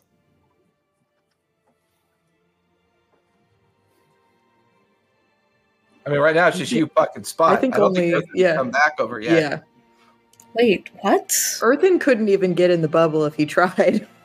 Because I started it while he wasn't there. That's true. That's true. Oh my goodness. Wait. I had assumed that he was plane jumping, but he's on an island in the Shattered Isles, not when I recognized it was small. And there was a castle on the island, but it was like it had been split in half, like down the middle, and only half was there. Based on that experience that you just had, Xanth, give me an Arcana check really quick. All right.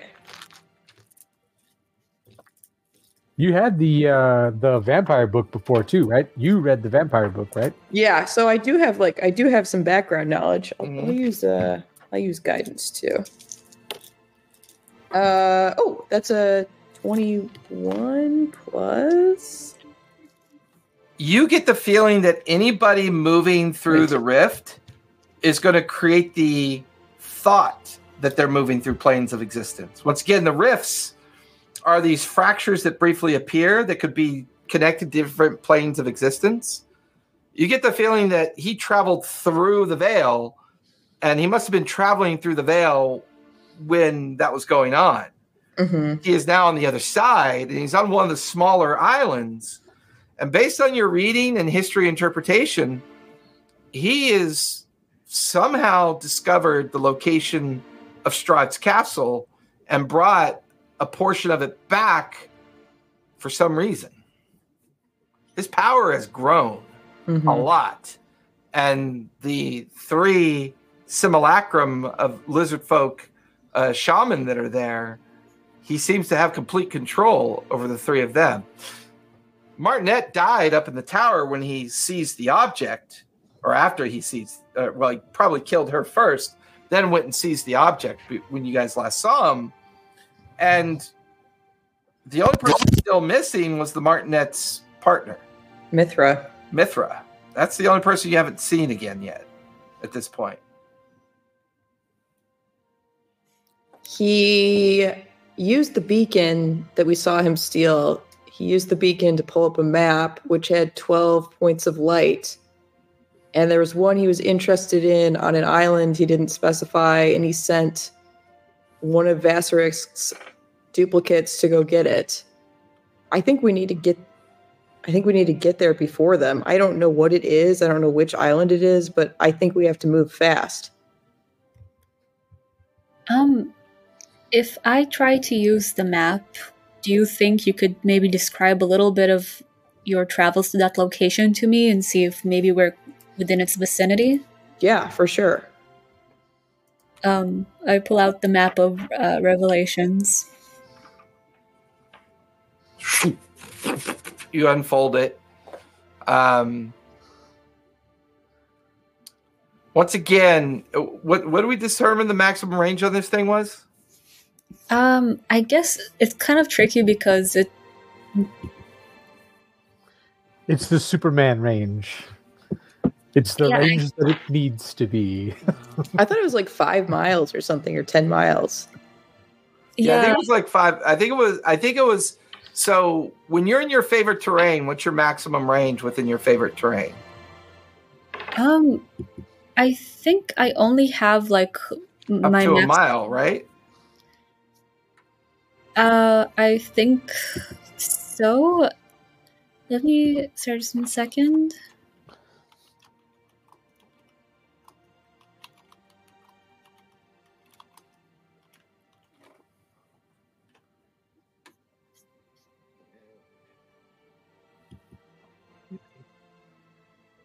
Not favorite terrain gives you advantages. There's another skill you have where you can recognize fiend awareness, primeval awareness. Yeah. And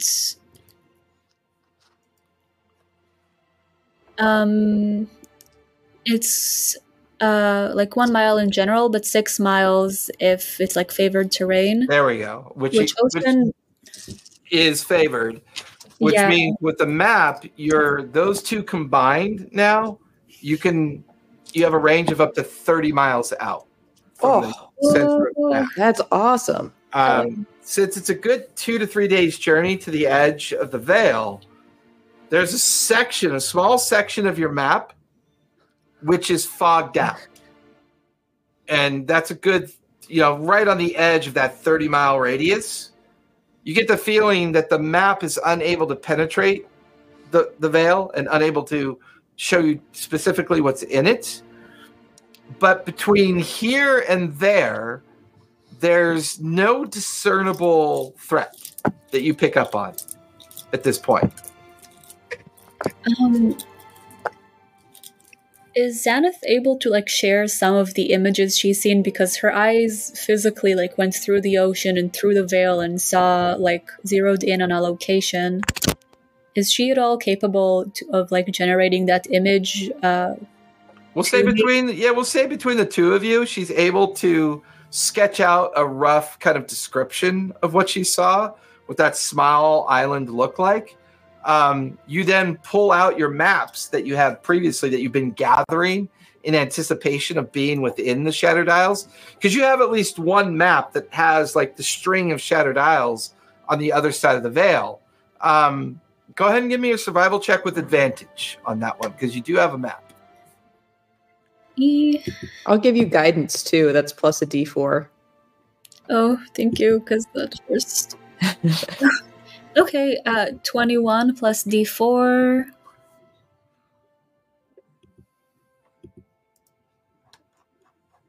Oh, 24. Hey, Nice.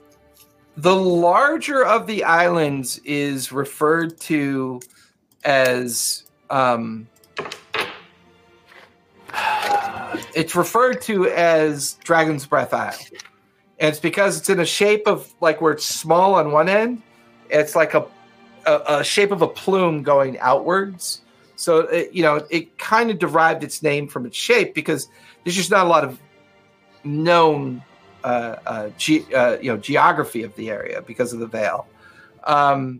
However, as you look at your maps, about 200 nautical miles east of the Dragon's Breath Isle, the string of islands continue like different variations in size. The entire breadth and length of the string of isles is a good 400 miles long. So it's a pretty. It's believed that these islands once were all part of a continent that was shattered during the period of calamity, and that one of the greater battles took place on this continent and was so severe and so severely damaged and destroyed that it turned the continent into a series of islands that are strung out and surrounded by this kind of magical barrier to keep, or seems to keep people out for the most part. But based on Xanth's description, that island she described looks a lot like what's called the Pebble's Throw. It's this very small island about 200 miles east of the Dragon's Breath.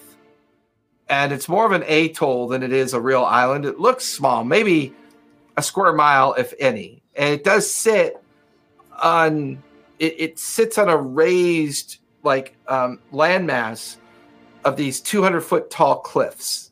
And those are kind of sketched out on the map as well. It's very isolated. It sounds a lot like what Xanath must have seen. I think I know where it is. How fast does it seem like we'd be able to reach it? Well, you're more on the southern end of the Vale, and you're specifically had requested to travel to the Dragon's Breath because that's where you were hoping to find both the lighthouse as well as conclude whatever the Wandering Assembly with the either maybe find something to stop her or learn more about what she's trying to do. So it would be another 2 weeks travel to get up to where the Pebble's Throw would be located. Is this the fastest route to go with the whale and then from the destination find our way to the Pebble? As far as you know, yeah. But I mean, the sea's a big place. There's a lot of rumor and speculation over the different methods of travel. The only thing that might make this easier is somehow if you had the ability to cast a teleportation circle. Or teleportation in general. And unfortunately, the only one that that can do that is currently pouting on the other end of the blue whale. Dang it. Can Earthen teleport? Pouting. I believe so, yeah. I can plane shift. Or plane shift, yeah. Oh, okay, because I can plane shift, but I think we'd need a double plane shift to get there. Unless back. Yeah. Because it's on the same plane, right? Or are we saying going through the shattered veils? Well, that's the real trick. The veil. The trick is with what you've experienced so far with the veil is, you felt that Mason was plane shifting multiple times when actually he was probably just passing through the veil, which is why it gave you that feeling that's what he was doing. Your airship already had a very strange interaction with one of the rifts. And these rifts are multi-dimensional and multi-planes that kind of collide together and then create these rifts. So the real challenge you have is it even safe to teleport through the veil? Or is it safer to wait till you cross the veil underneath the water on the blue whale and then try to shift to the Pebble's Throw? and whether or not I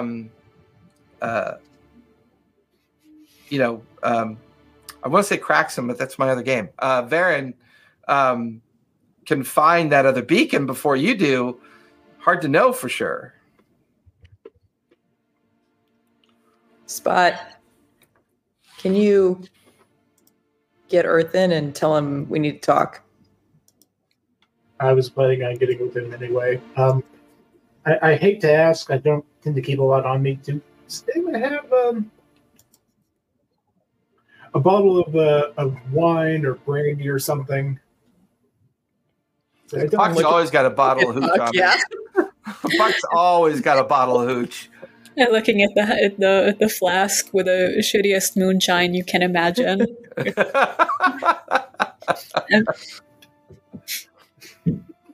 The stuff that melted my face.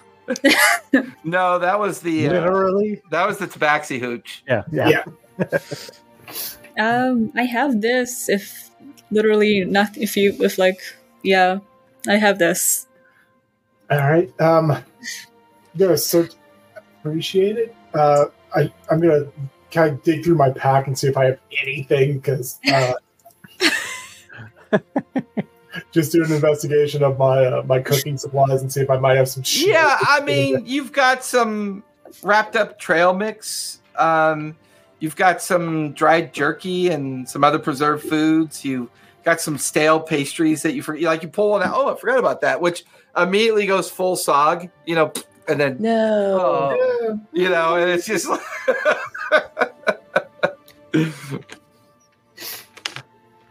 All right. But no bottles of wine or brandy or anything. Give me investigation, because you do have sticky fingers. All right. +0. Okay, then. Oh, no. Floor dice. Floor dice. Floor dice are the best dice that I know. What'd you get? 1, 5, 15. 15? Oh. You do reach in and find a bottle that you remember grabbing from Sibo's. It looked mostly pretty on the outside, but it was like it was covered in gnomish writing, which now you can kind of read. You haven't looked at it for a very long time. It is it's a Morrow Valley cherry wine. They only are made in the Morrow Valley within the Dwendal Empire. It's probably something local to Earthen's past when he lived in the Morrow Valley. All right, I'm gonna kind of set my pack down in the tiny hut and just kind of wave to Puck and Zamp and just head out up to Earthen's bubble. Or his tether. He doesn't really have a bubble. I don't need a bubble.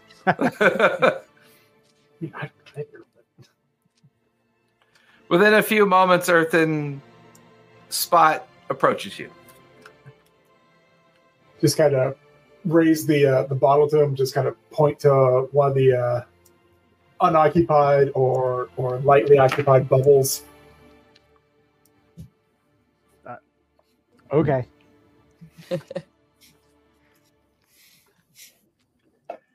All right. Just kind of wave them over. Are there any unoccupied or like very lightly occupied bubbles? We should just pop in the one with the artist. Okay, that works.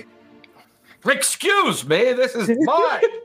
Get out! I'm painting. We're not gonna bother you. It'll be just a minute. What do you want? Fine. As long as I can paint you. I can keep my clothes on, right? That's a very strange question. Would you like to take them off? No, I'm not that kind of bard. Then why did you ask me that? I get mistaken for that kind of bard a lot. Are they mistaken?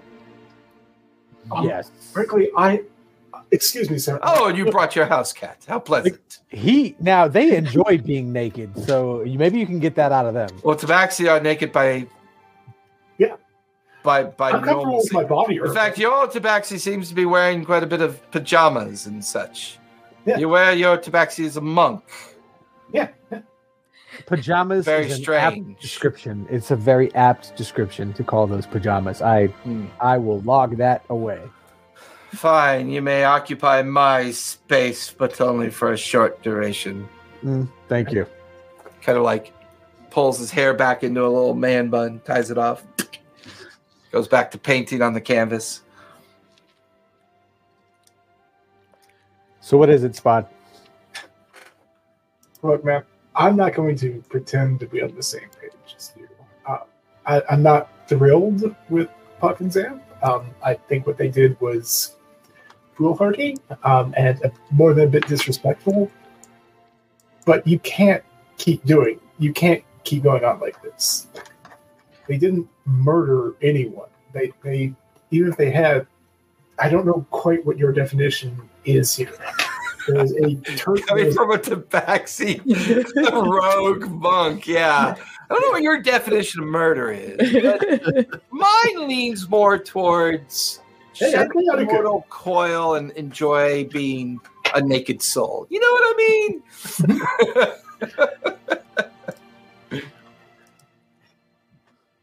What I'm saying is, you need to come to terms with this if we want to succeed. We need you just as much as you need us to complete this. And frankly, they want you back. There's something that we really need your help with. Yep. Gorgrim was working with Mannheim, and Mannheim was working with Brightfin.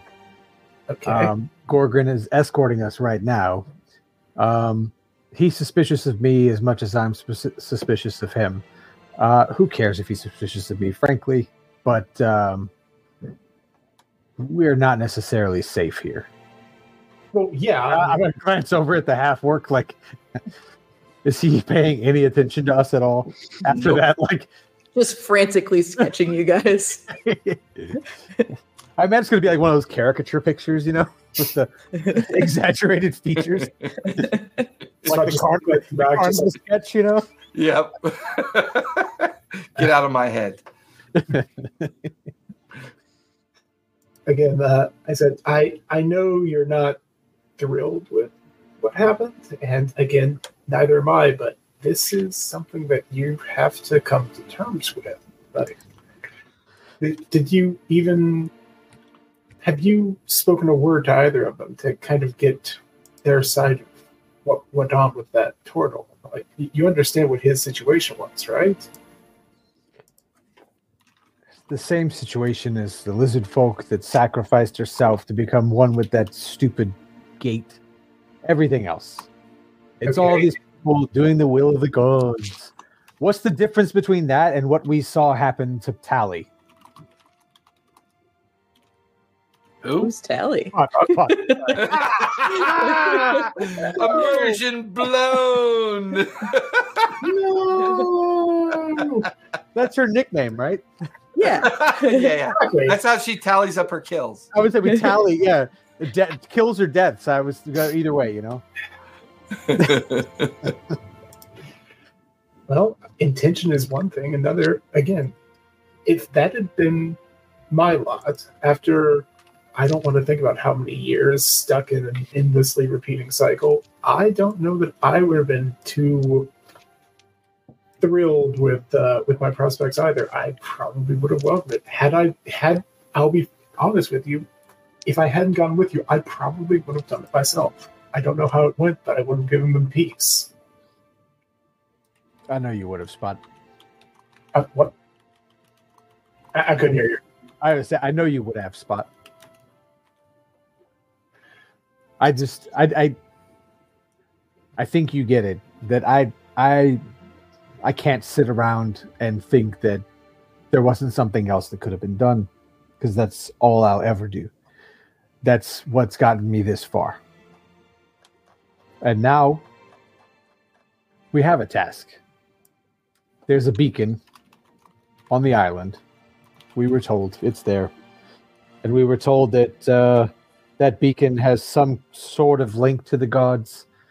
And it is my goal to destroy that. I'm there for you 100%, but we think we might have found a way to get to Mason as well, but it's going to involve a plane shift. The only ones that can do that here are you and Zan, and I'd have to do both of those in quick succession or use both to get all of us there. So we might really need both of you to work together on this. Yep. I have some things we should probably look into first before we walk into that. So, where are we? Where are we going? Well, right now I don't know that we have much of a choice but to follow where the blue whale's going, unless we want to plane shift out of here. But that seems like potentially a bad idea. Too much, buddy. I'm talking about where's Puck and Xanth? Oh, they're in the tiny hut that you can't see. But yeah, I'll go ahead and ask them to pop out. It's the question. Let's go. Dude, you let go of the harness that you're holding on to, and I'm gonna I is that you like it? And he holds it up, and it's you guys are riding ponies. You have like really large heads and tiny bodies with these cartoon-like eyes. I mostly do these for festivals. I'm gonna flip him a gold and like take it and put it in the bag. Another satisfied customer. Good travels to you, fair house cat and magical asexual bard. Anyways, next painting. Starts working on it. I'm just what you know it's a Baxi, right? I'm almost 6.5 feet tall. House cats are like this. I know you're an Orsine being, but like he's an orc, man. Just roll with it. I'm a half orc. I'm half as smart as a part of me that's not as smart as my other half. I'm sorry for my companion. He makes very human-centric remarks all the time. He's not good around other humanoid races. I'm sorry. I'm wondering why he chose to have his house cat talk. That's very strange. He must get very lonely. I mean, do you use an enlarge reduce spell on him? Is that how you make your house cat so big? It's polymorph, actually. Oh, fascinating. Can I pet him? Oh, you can try. Oh, well, in that case, I won't. They are cute, however. No, see? They said you're cute. I'm feeling very conflicted about this gentleman here. Which at that point, you guys kind of like push through the membrane of the bubble to go back and use the harness to kind of climb down towards where you can see a translucent kind of bulge where the current is sweeping by it. You watch a spot goes in, but you're unfortunately unable to go in at this point. All right, he's calmed down a bit. He's not thrilled, which understandable, but he's not like as seething or as pouty. Oh right, just want to reach an arm out with the bottle. Forgot about this. Just the arm goes out with the wine back through the bubble. Yes. I'll pop the bubble down and pop it back up again with earthen inside. The four of you are inside the tiny hut. You want to see a dead body? Not particularly. Do you want to talk to it? What have you got? I open the end of the bag and work out the martinet. Oh, I forgot that you took her with. He just pulls this corpse out of the bag, sets it on the inside of the hut. Oh my god. And it's the somewhat preserved and soggy martinet. I mean, it was in salt, so water, salt water. Salt water. Yeah. Her skin's a bit raisiny and translucent. The fang wounds on the neck clearly visible. Well, the whole, and the whole, as well as the rest of her inside of her throat. Yep. Yeah. After what you saw at the Gothic Castle, Xanath, you get the feeling that while he was draining her, he also did her throat at the same time.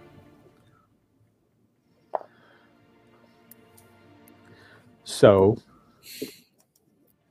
I think before we do this, we need to talk.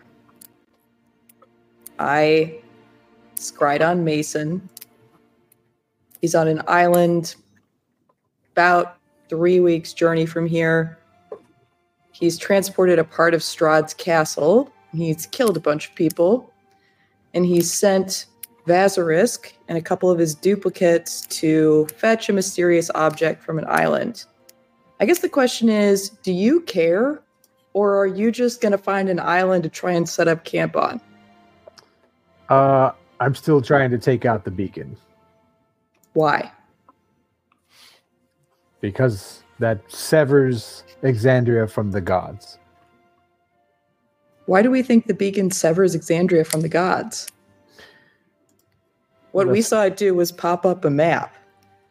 Well, that's that one. I'm talking about the one in the Isles. Oh. We were told that beacon would be the key to either bringing the gods back into Exandria or possibly sealing it away.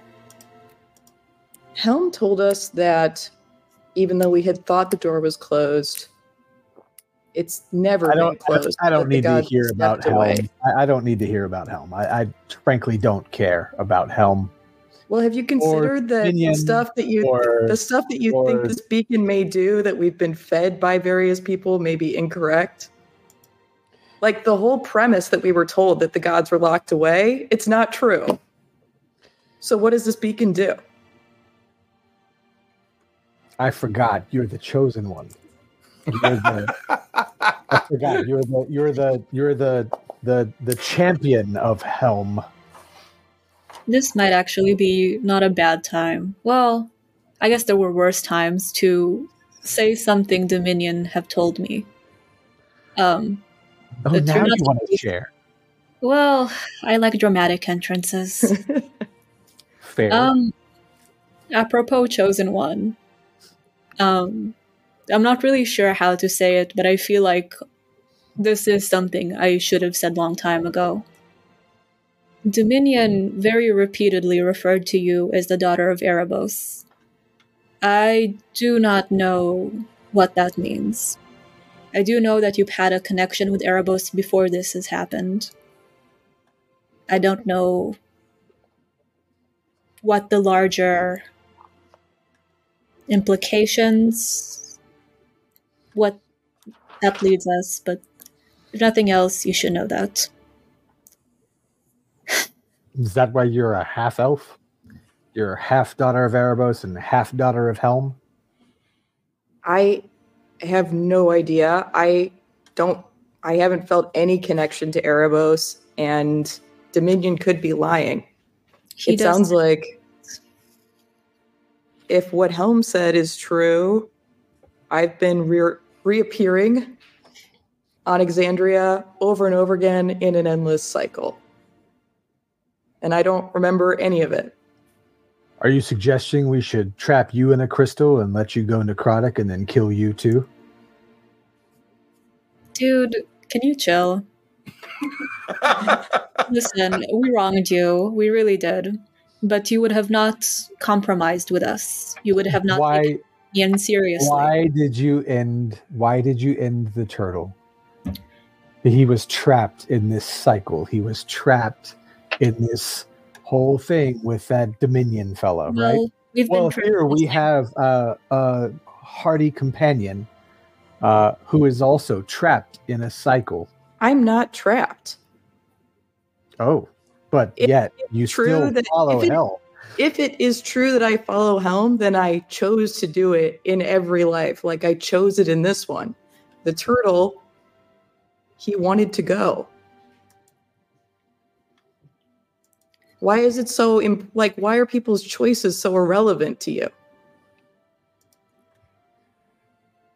Ooh, that's a D6 inspiration. That was a good earthen question. Yeah. that was stellar. Ooh, now I need to get popcorn in it. I want to hear this. Finally, deep into the backstory of Earthen. Why is he such a dick? I'm not that much of a dick. Only when it comes to talking about gods. And then that's true. I've lived.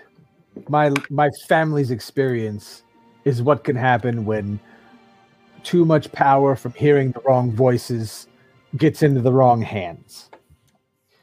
It happens time and again.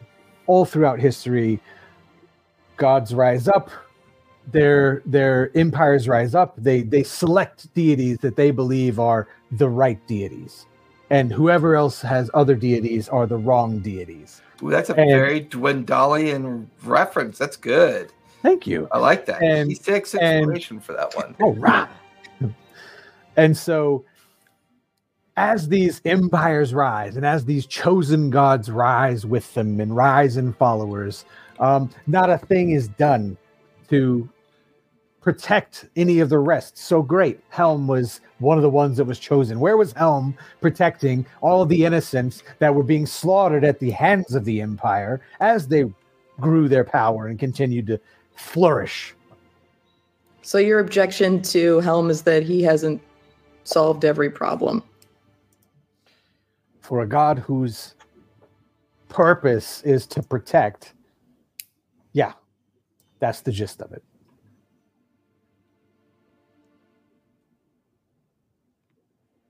It sounds like you've been let down, and sounds like it was mostly people who let you down. People choose which gods to raise, people choose which gods to follow, and people choose which other people to punish. And how did you come to choose Helm? How did I come to choose Helm? I was in a moment of darkness and fear, and he offered me help. Sounds an awful lot like Helm chose you. And I chose whether to accept his help. Doesn't that kind of make a self-fulfilling prophecy there? How is that? Do you mean if you're the angry daughter you of weren't Helm? Chosen? No, not at all. You're the daughter of Helm. If you're the daughter of Helm, and then also Helm chose you, but you chose Helm, right? I mean, somebody had to do the choosing. How did you choose Dominion? He looks at Puck. Obviously. Honestly, it was hubris. It's why I had to kill the turtle. I thought I could do more than I could, then I couldn't. And I thought I was smarter than it, and I wasn't.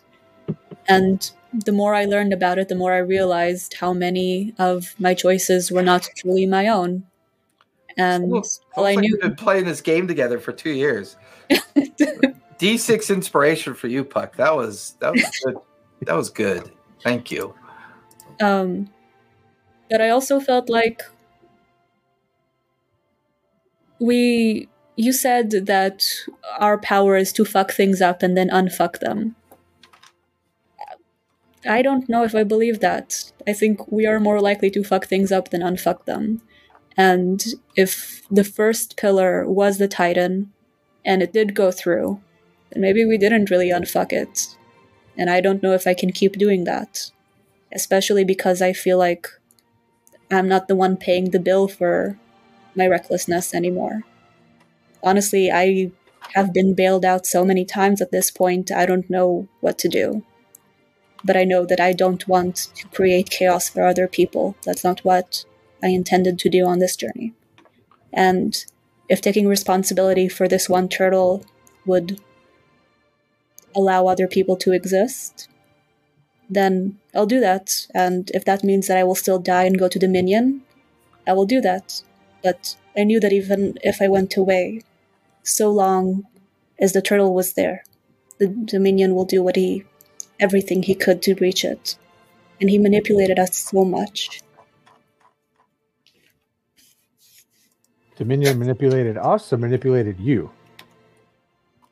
I mean, what is it? You went to seek the Horn of Dominion, didn't you? You almost killed yourself to reach a fake object that would have bought him time. I don't know. I know that at this point, as much as I thought I knew things, I can't really trust what I know. And all I can do is be defensive and cautious for a while. And if being cautious means making an extremely shitty choice that will only reflect poorly upon me and my past choices, then that's that. But honestly, a lot of that chaos is my fault, and I will take responsibility for it in whatever form I can. Well, look at you, taking responsibility. You could stand to do that too, but maybe another day. Ooh, cross the bow. Ooh.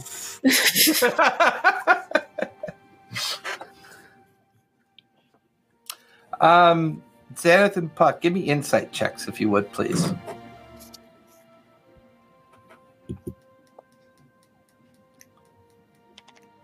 Smack her with her. Oh, that's a nat 1 for me. Yeah. That gets me an 11. Yeah. That was a 3 plus 1, so that's a 4. No. Yeah. Earthen's completely unreadable. Like his behavior, you get the sense, Xanath, that this goes a lot deeper than this so-called veneer of the gods. While it's part of his distrust, this feels more deeply rooted in where he comes from, and perhaps something in his past that's also affected him, although it's hard to get past that kind of veneer that he is. Even though the four of you have been traveling together for a while now, fighting what you thought was the same fight, you're not really sure anymore what fight he's fighting, or if he's even knows that he is fighting one. He's almost impossible to read. Do you want to know what the minion told me about you? It's Why okay not? not to care. Why not? He said that you are fighting a war that is no longer taking place. And that things have settled back home. Honestly, at the time I was afraid that meant you would leave. But I don't know. I guess I'm not really sure what that means for you, and I don't really know what settled means. It could be that it's a bad kind of settled. Honestly, it's strange. And he also gave me something about Spot, which I've been really fearing, and I don't know if it's a good thing for me to say it, because I think it might be a self-fulfilling prophecy, and I'm not really great with those. But I do trust you. He's the only one who's God that I'm not really upset with, because, I mean, Spot is so Spot. Without Spot, I feel like we would have all walked in our separate ways. It's Like we would have not made up at some point. that is kind of funny when you think about it. A little bit of chaos keeps the soup together. Which one of my gods is he talking about? I don't know. You know, I don't think it matters. The minion said that your chaos would cause unimaginable destruction, which is not something I can believe, but I just hope that you know to take that with caution and hopefully avoid the same mistakes I have. Yeah, but I can't believe that you would, but it's what he said. But also, he's a master manipulator, so, you know, take it with a grain of salt. And destruction isn't always bad. Hey, I guess. wasn't that like Dominion's whole plan? Yeah. Listen, I'm not claiming to know anything more than I can say on the surface level. Well, what was his whole? How is he going to make new worlds? I think on the surface, and the reason that I kind of almost felt like we could work together, it seemed like he just missed his family. I mean, he was locked away from his son. He was locked away from a world he created. But he seemed pretty intent on taking revenge on the world and destroying it to create something new. And he, I guess, very naively, I assumed that gods can't lie. I assumed that they were somehow divine, which apparently they're very much allowed to lie. Why not? I don't know. I guess I was just naive. My only exposure was Xanath's version of hell. again, we assume that Helm's not lying to us, so I wouldn't disrespect someone who has saved a friend so many times, even divinity or otherwise. You know, the same way, like, yeah, I'm not doubting Xanth. that's fair. But still, it is a friend of Xanth. By the transitive property, you don't have to adore him, but you can be at least somewhat respectful of her relationship to him. Oh, I'm gonna write so many breakup songs. Earth is like the Taylor Swift of Exandria. He's the one waiting for that, like, you know. When you and Helm break up, this is gonna be an epic ballad, okay? You know, it is not and has never been my job to be a convert. I am just trying to be an agent. No one has to believe, but I know what I have to do, and I guess I'm wondering whether you also want to do it. I know what I have to do as well. For now, I think we're still moving in the same direction. That like bums Xanth out a lot, but she's gonna try and play it really cool. So you said something about Mason. Martinet was with Mason. I held on to the body because I might be able to bring her back. I have to sleep on it anyway, but I want to know that she wants to come back first. And You want to raise her from the dead? Ooh. I've picked up some talents in all the reading and everything that I've been doing, and I'm not going to do this if she doesn't want to come back. Which But- dark god adopted you? Myself, no.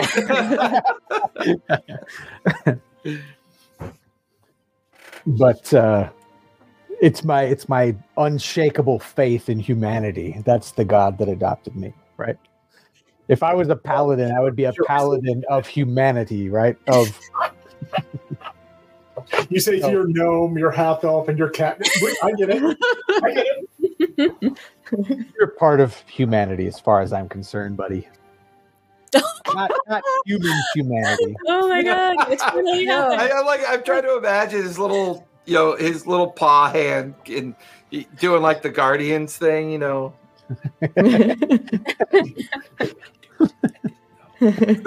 Yeah. I'm sorry you're not pretty. It's like, I'm sorry you're not as pretty as us, and that you lack, amazing claws, and preternatural senses, and you know what? Look, I'm just saying, you're boring. Basically, humans are boring. Hey, we are boring. Look at the talent that we've brought into this place, and with Winter as well.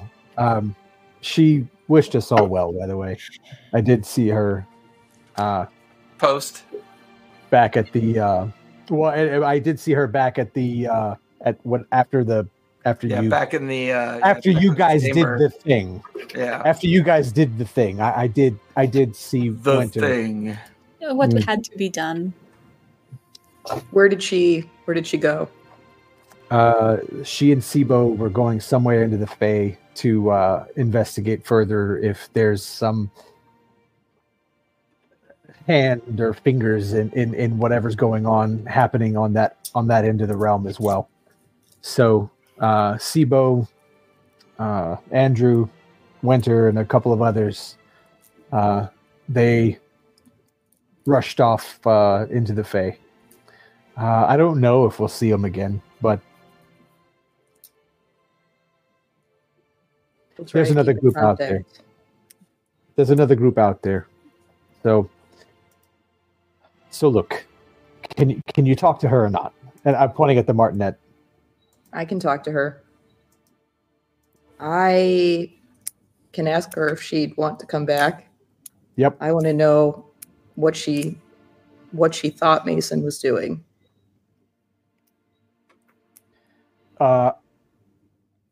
Also, it's probably good to know whether or not she would betray us and run immediately back to Mason if we do bring her back.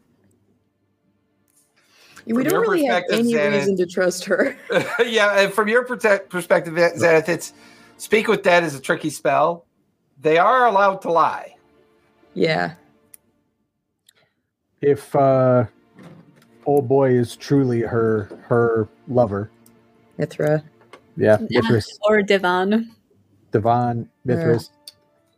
Another murdering son of a bitch. Yes, please ask her where he is. I would love to talk again. And along those lines, though. Yeah, I'm level 15 now. I want to talk to that guy again. Yeah. Along those lines, though, whether or not there's some redemption to be had for her and him. All right. If we're meeting him, I'm like going back to Dominion for just like a little bit. Just like a minute and a half. Very contained, very reliable. Where is Brightfin, by the way?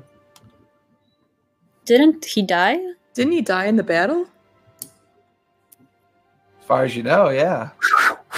Speaking of Brightfin, he was pulled into something, wasn't he? With someone's magical arm. Oh, did someone snatch him? Wait, someone, yes. Someone. Oh, me, right. You ate his soul. I That's forgot. right, I ate his soul. Shit. I couldn't remember That's why I Kurt was kept making asking, a big deal about what it. happened to Brightfin? Yeah. What happened to Brightfin, Puck? Almost that one. And Puck has no memory of that either. Oh, no. Yeah, I was fully out. Your eyes were dark black orbs of Dominion domination, and he was fighting and decided to consume the soul of Brightfin as a snack as he began to work his magic in hopes of consuming all the souls that were in the chamber. I have no recollection. Speaking of Brightfin, I spoke to a few people who are also on their way to the Isles, who have talked with Brightfin and beforehand with Mannheim. And I give them the whole spiel and also mention that they've invited us to their mansion space, and also that they have a kitchen that is magical and has everything. And that they have a diplomat that sounds interesting. So it's another group of scholars who are supposed to go with Mannheim through the Veil to be like Eden or whatever's happening to them. They're still sending people through. I guess I don't know what to expect of them. They knew about the beacon, which I think was surprising. They knew about Brightfin, but at least on the surface they did not seem to suspect anything, and beforehand they knew Mannheim. But Brightfin reached out to them, meaning that Mason probably reached out to them. I kind of also tell everyone the lies I told so we can maybe keep them straight. You're like telling Earthen, you have many names, you're a diplomat. Well, if any of them belong to the Dwendalian Empire, it might not be wise to use your name. And revolutionary are, not so far off, right? Just one begets the other, right? So. Well.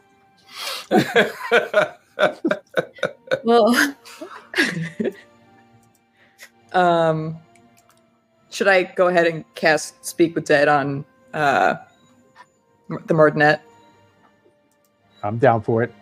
All right. I don't want to do this in that mansion, I tell you that. That's fair. I'll prop her up on the slope of the bubble and settle down and cast the spell.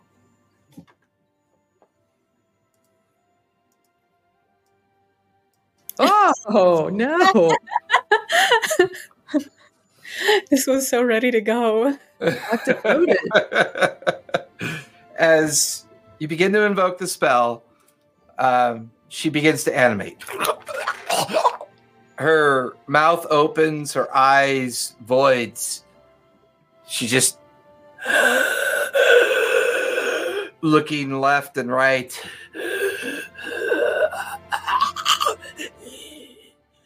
She's kind of wheezing in her death, like that death rattle that a chest gets when they wheeze.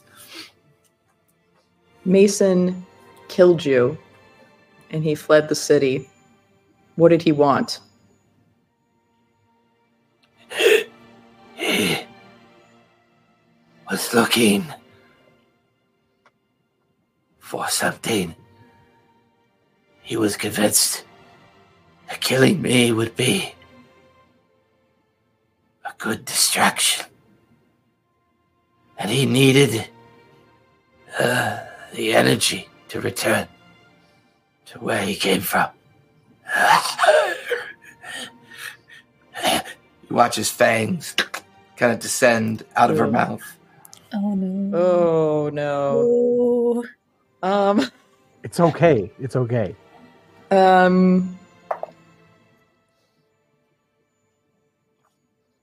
What else did he need to bring the castle back to this plane?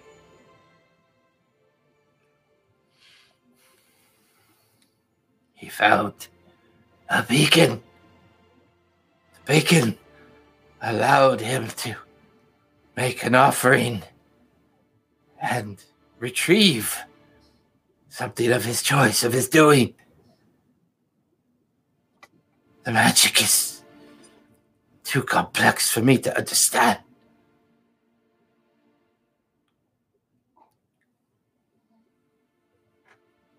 What happened to Devon, to Mithra? I do not know. I have not seen him since we left the island. If you were alive again, what would you do? I would feed and grow strong.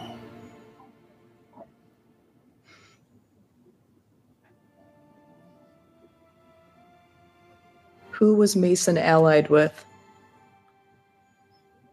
He had 3 lizard folk companions, and another one that never showed its face.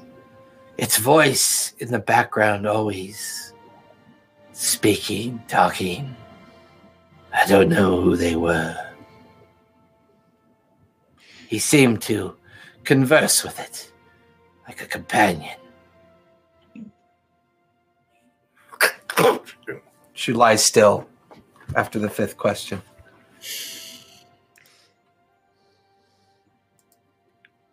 I feel like we shouldn't bring her back in the bubble. So you watch as she finally goes into her death throw again. Her fangs retract back up into her teeth. I mean, well, I guess this is a side question. Would that count? Is vampirism or dampirism a curse? Or give me religion or history check. It's up to you. Because based on the book, you know, that's yeah, we'll do history. That's 18. 18? Yeah. Thinking on the subject matter, you're not really sure if, you're not really sure if anyone's ever successfully raised a vampire from death.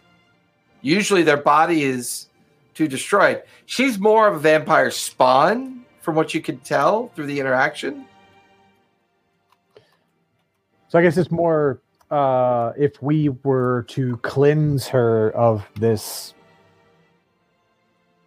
whatever we call that vampirism, is it if it's a disease or is it arcane in nature? I guess that's more kind of the question.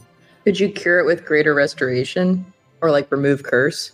Was like the reason. Yeah, that's part of the reason I ask is because the spell I've got can bring something that's been dead for no more than a century back to life.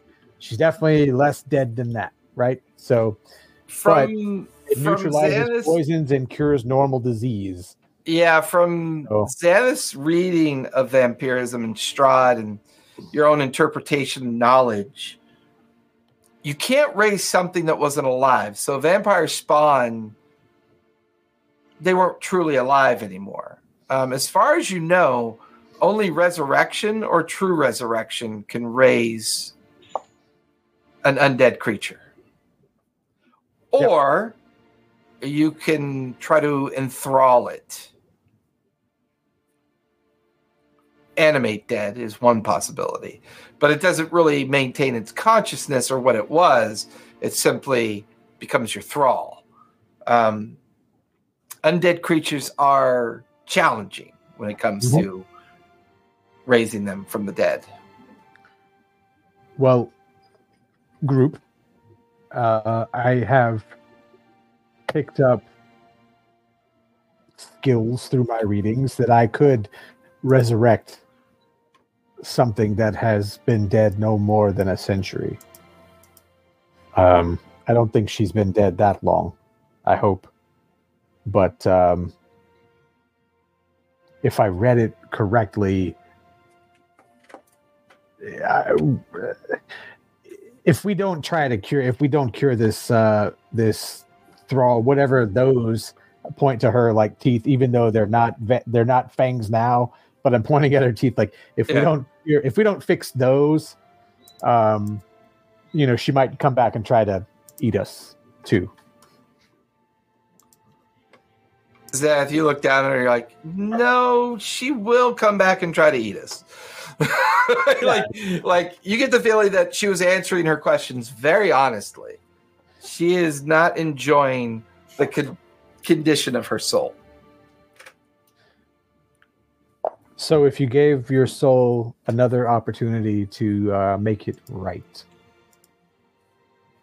if we could afford her that chance.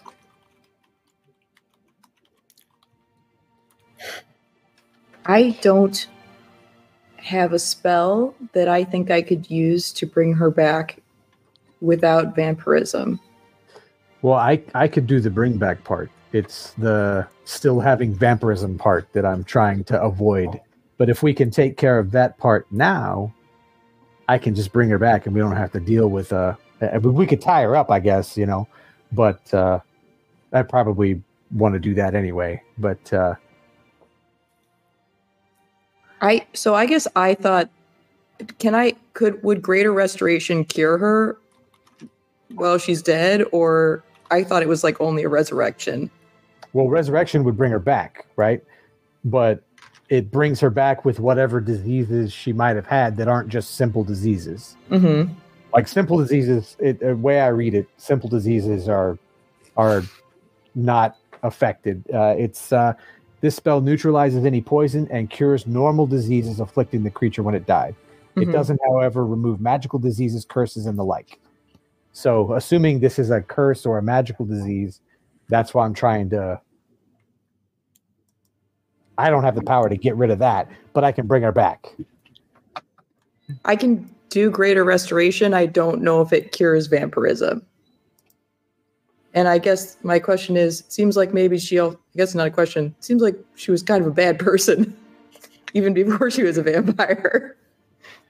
Maybe, I guess we don't really know. Maybe this coming from the one of, well, you did say you're not out to convert people, but interesting. Just putting this out there, what we could always do, we could always try to resurrect her and leave her in a room with me. You said you think she's a vampire spawn or something like that.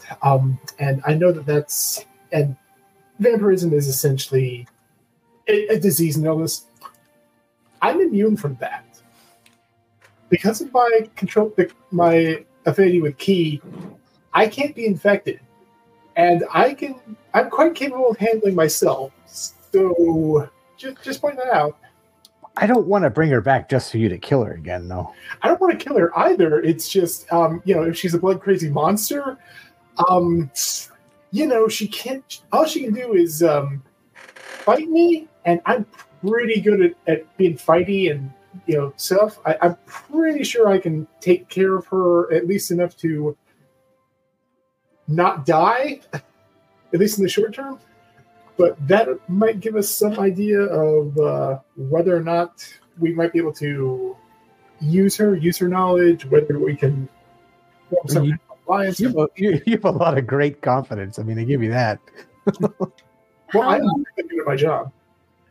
Oh, I actually do have resurrection, but I just don't have it. I don't have it but I could do it tomorrow. I just need the spell slot back, and I can do it. That's why I said I can't do it right now. But well, you can resurrect her within a year, right? Mm-hmm. It's not necessarily pressing so long as we can keep her in the bag of holding, but I do have some fear about not knowing whether she'll come back as a vampire even without us intervening, just because vampires really do freak me out. Do we know what resurrection looks like for them? Is it possible that maybe it just takes a while and then they come back even without resurrection involved? Because if so, I do not want to be next to her. The only spell that both Xanth that you'd be aware of, and to a certain degree through Earthen's historical understanding of things, reincarnate is an option as well. Because that brings the soul back into a newly intact created body. And would, by default, no longer be imbued with the curse. If you were to resurrect her as is, it feels like it's a timing thing. The moment that she's resurrected, you would then use remove curse at the exact same time, which would cause the vampirism to exit her body. But that could be more complicated, more challenging, more difficult. I like a challenge. Yeah, we know you do. I made friends with you guys. Have you? We haven't killed each other. Barely. You know what? I feel like we made the big choices last time, albeit by force. So this one's your choice, but please try not to kill us. Such a low bar, but I am asking. Such a low bar. Please do not resurrect our worst enemy. Maybe you're right. Maybe she will come back better than ever.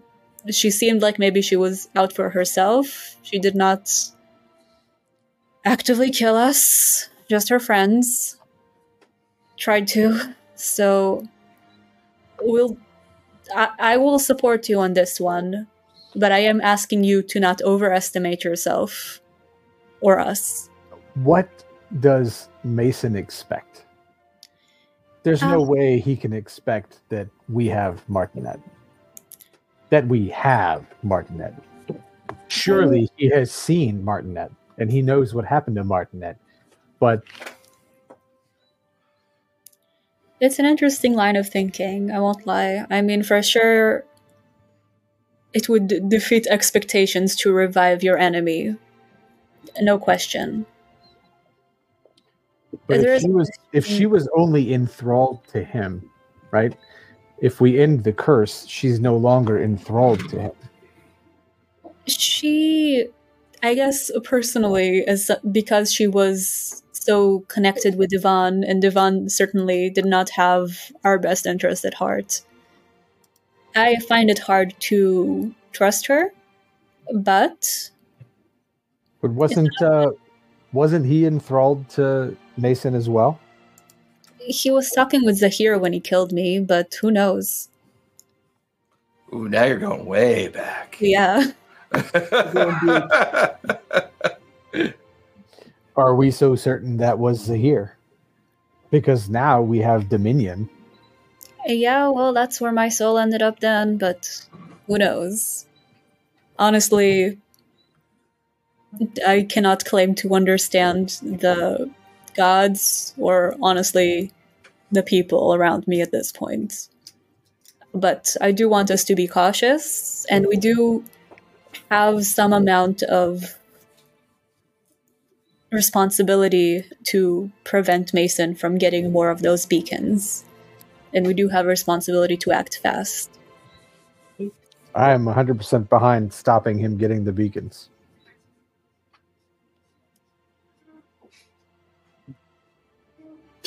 That's part of the reason I wanted to bring Martinette back. Surely she's got more knowledge on this that Well, that's probably true. How about we go talk to those artificers who also possibly have information we don't, and wait with the Martinet just a little bit, since there is no immediate rush on reviving her. Maybe we can even get some information about how to get her out of the vampirism situation. I'm shimmying her back into the bag. Yeah, like a Ziploc bag. Just Oh God. Hey, and with that, you guys package Martinet back up, kind of clean yourselves up a bit, and head out into the water, heading towards the collection of the Marquesian academics, and see what potentially the evening holds for you. But that will finish there tonight. That's a good stopping point. You guys go ahead and linger. We have got a couple things to talk about. By the way, the most important thing we got to talk about next week? No. Mason was tried upon. So level 16. Hey, amazing. Level 16. Everybody else, please be safe, be kind. Don't forget, play again, play a game, and again, a game again. And we'll see you next Sunday. Good night, everybody. Again and again and again.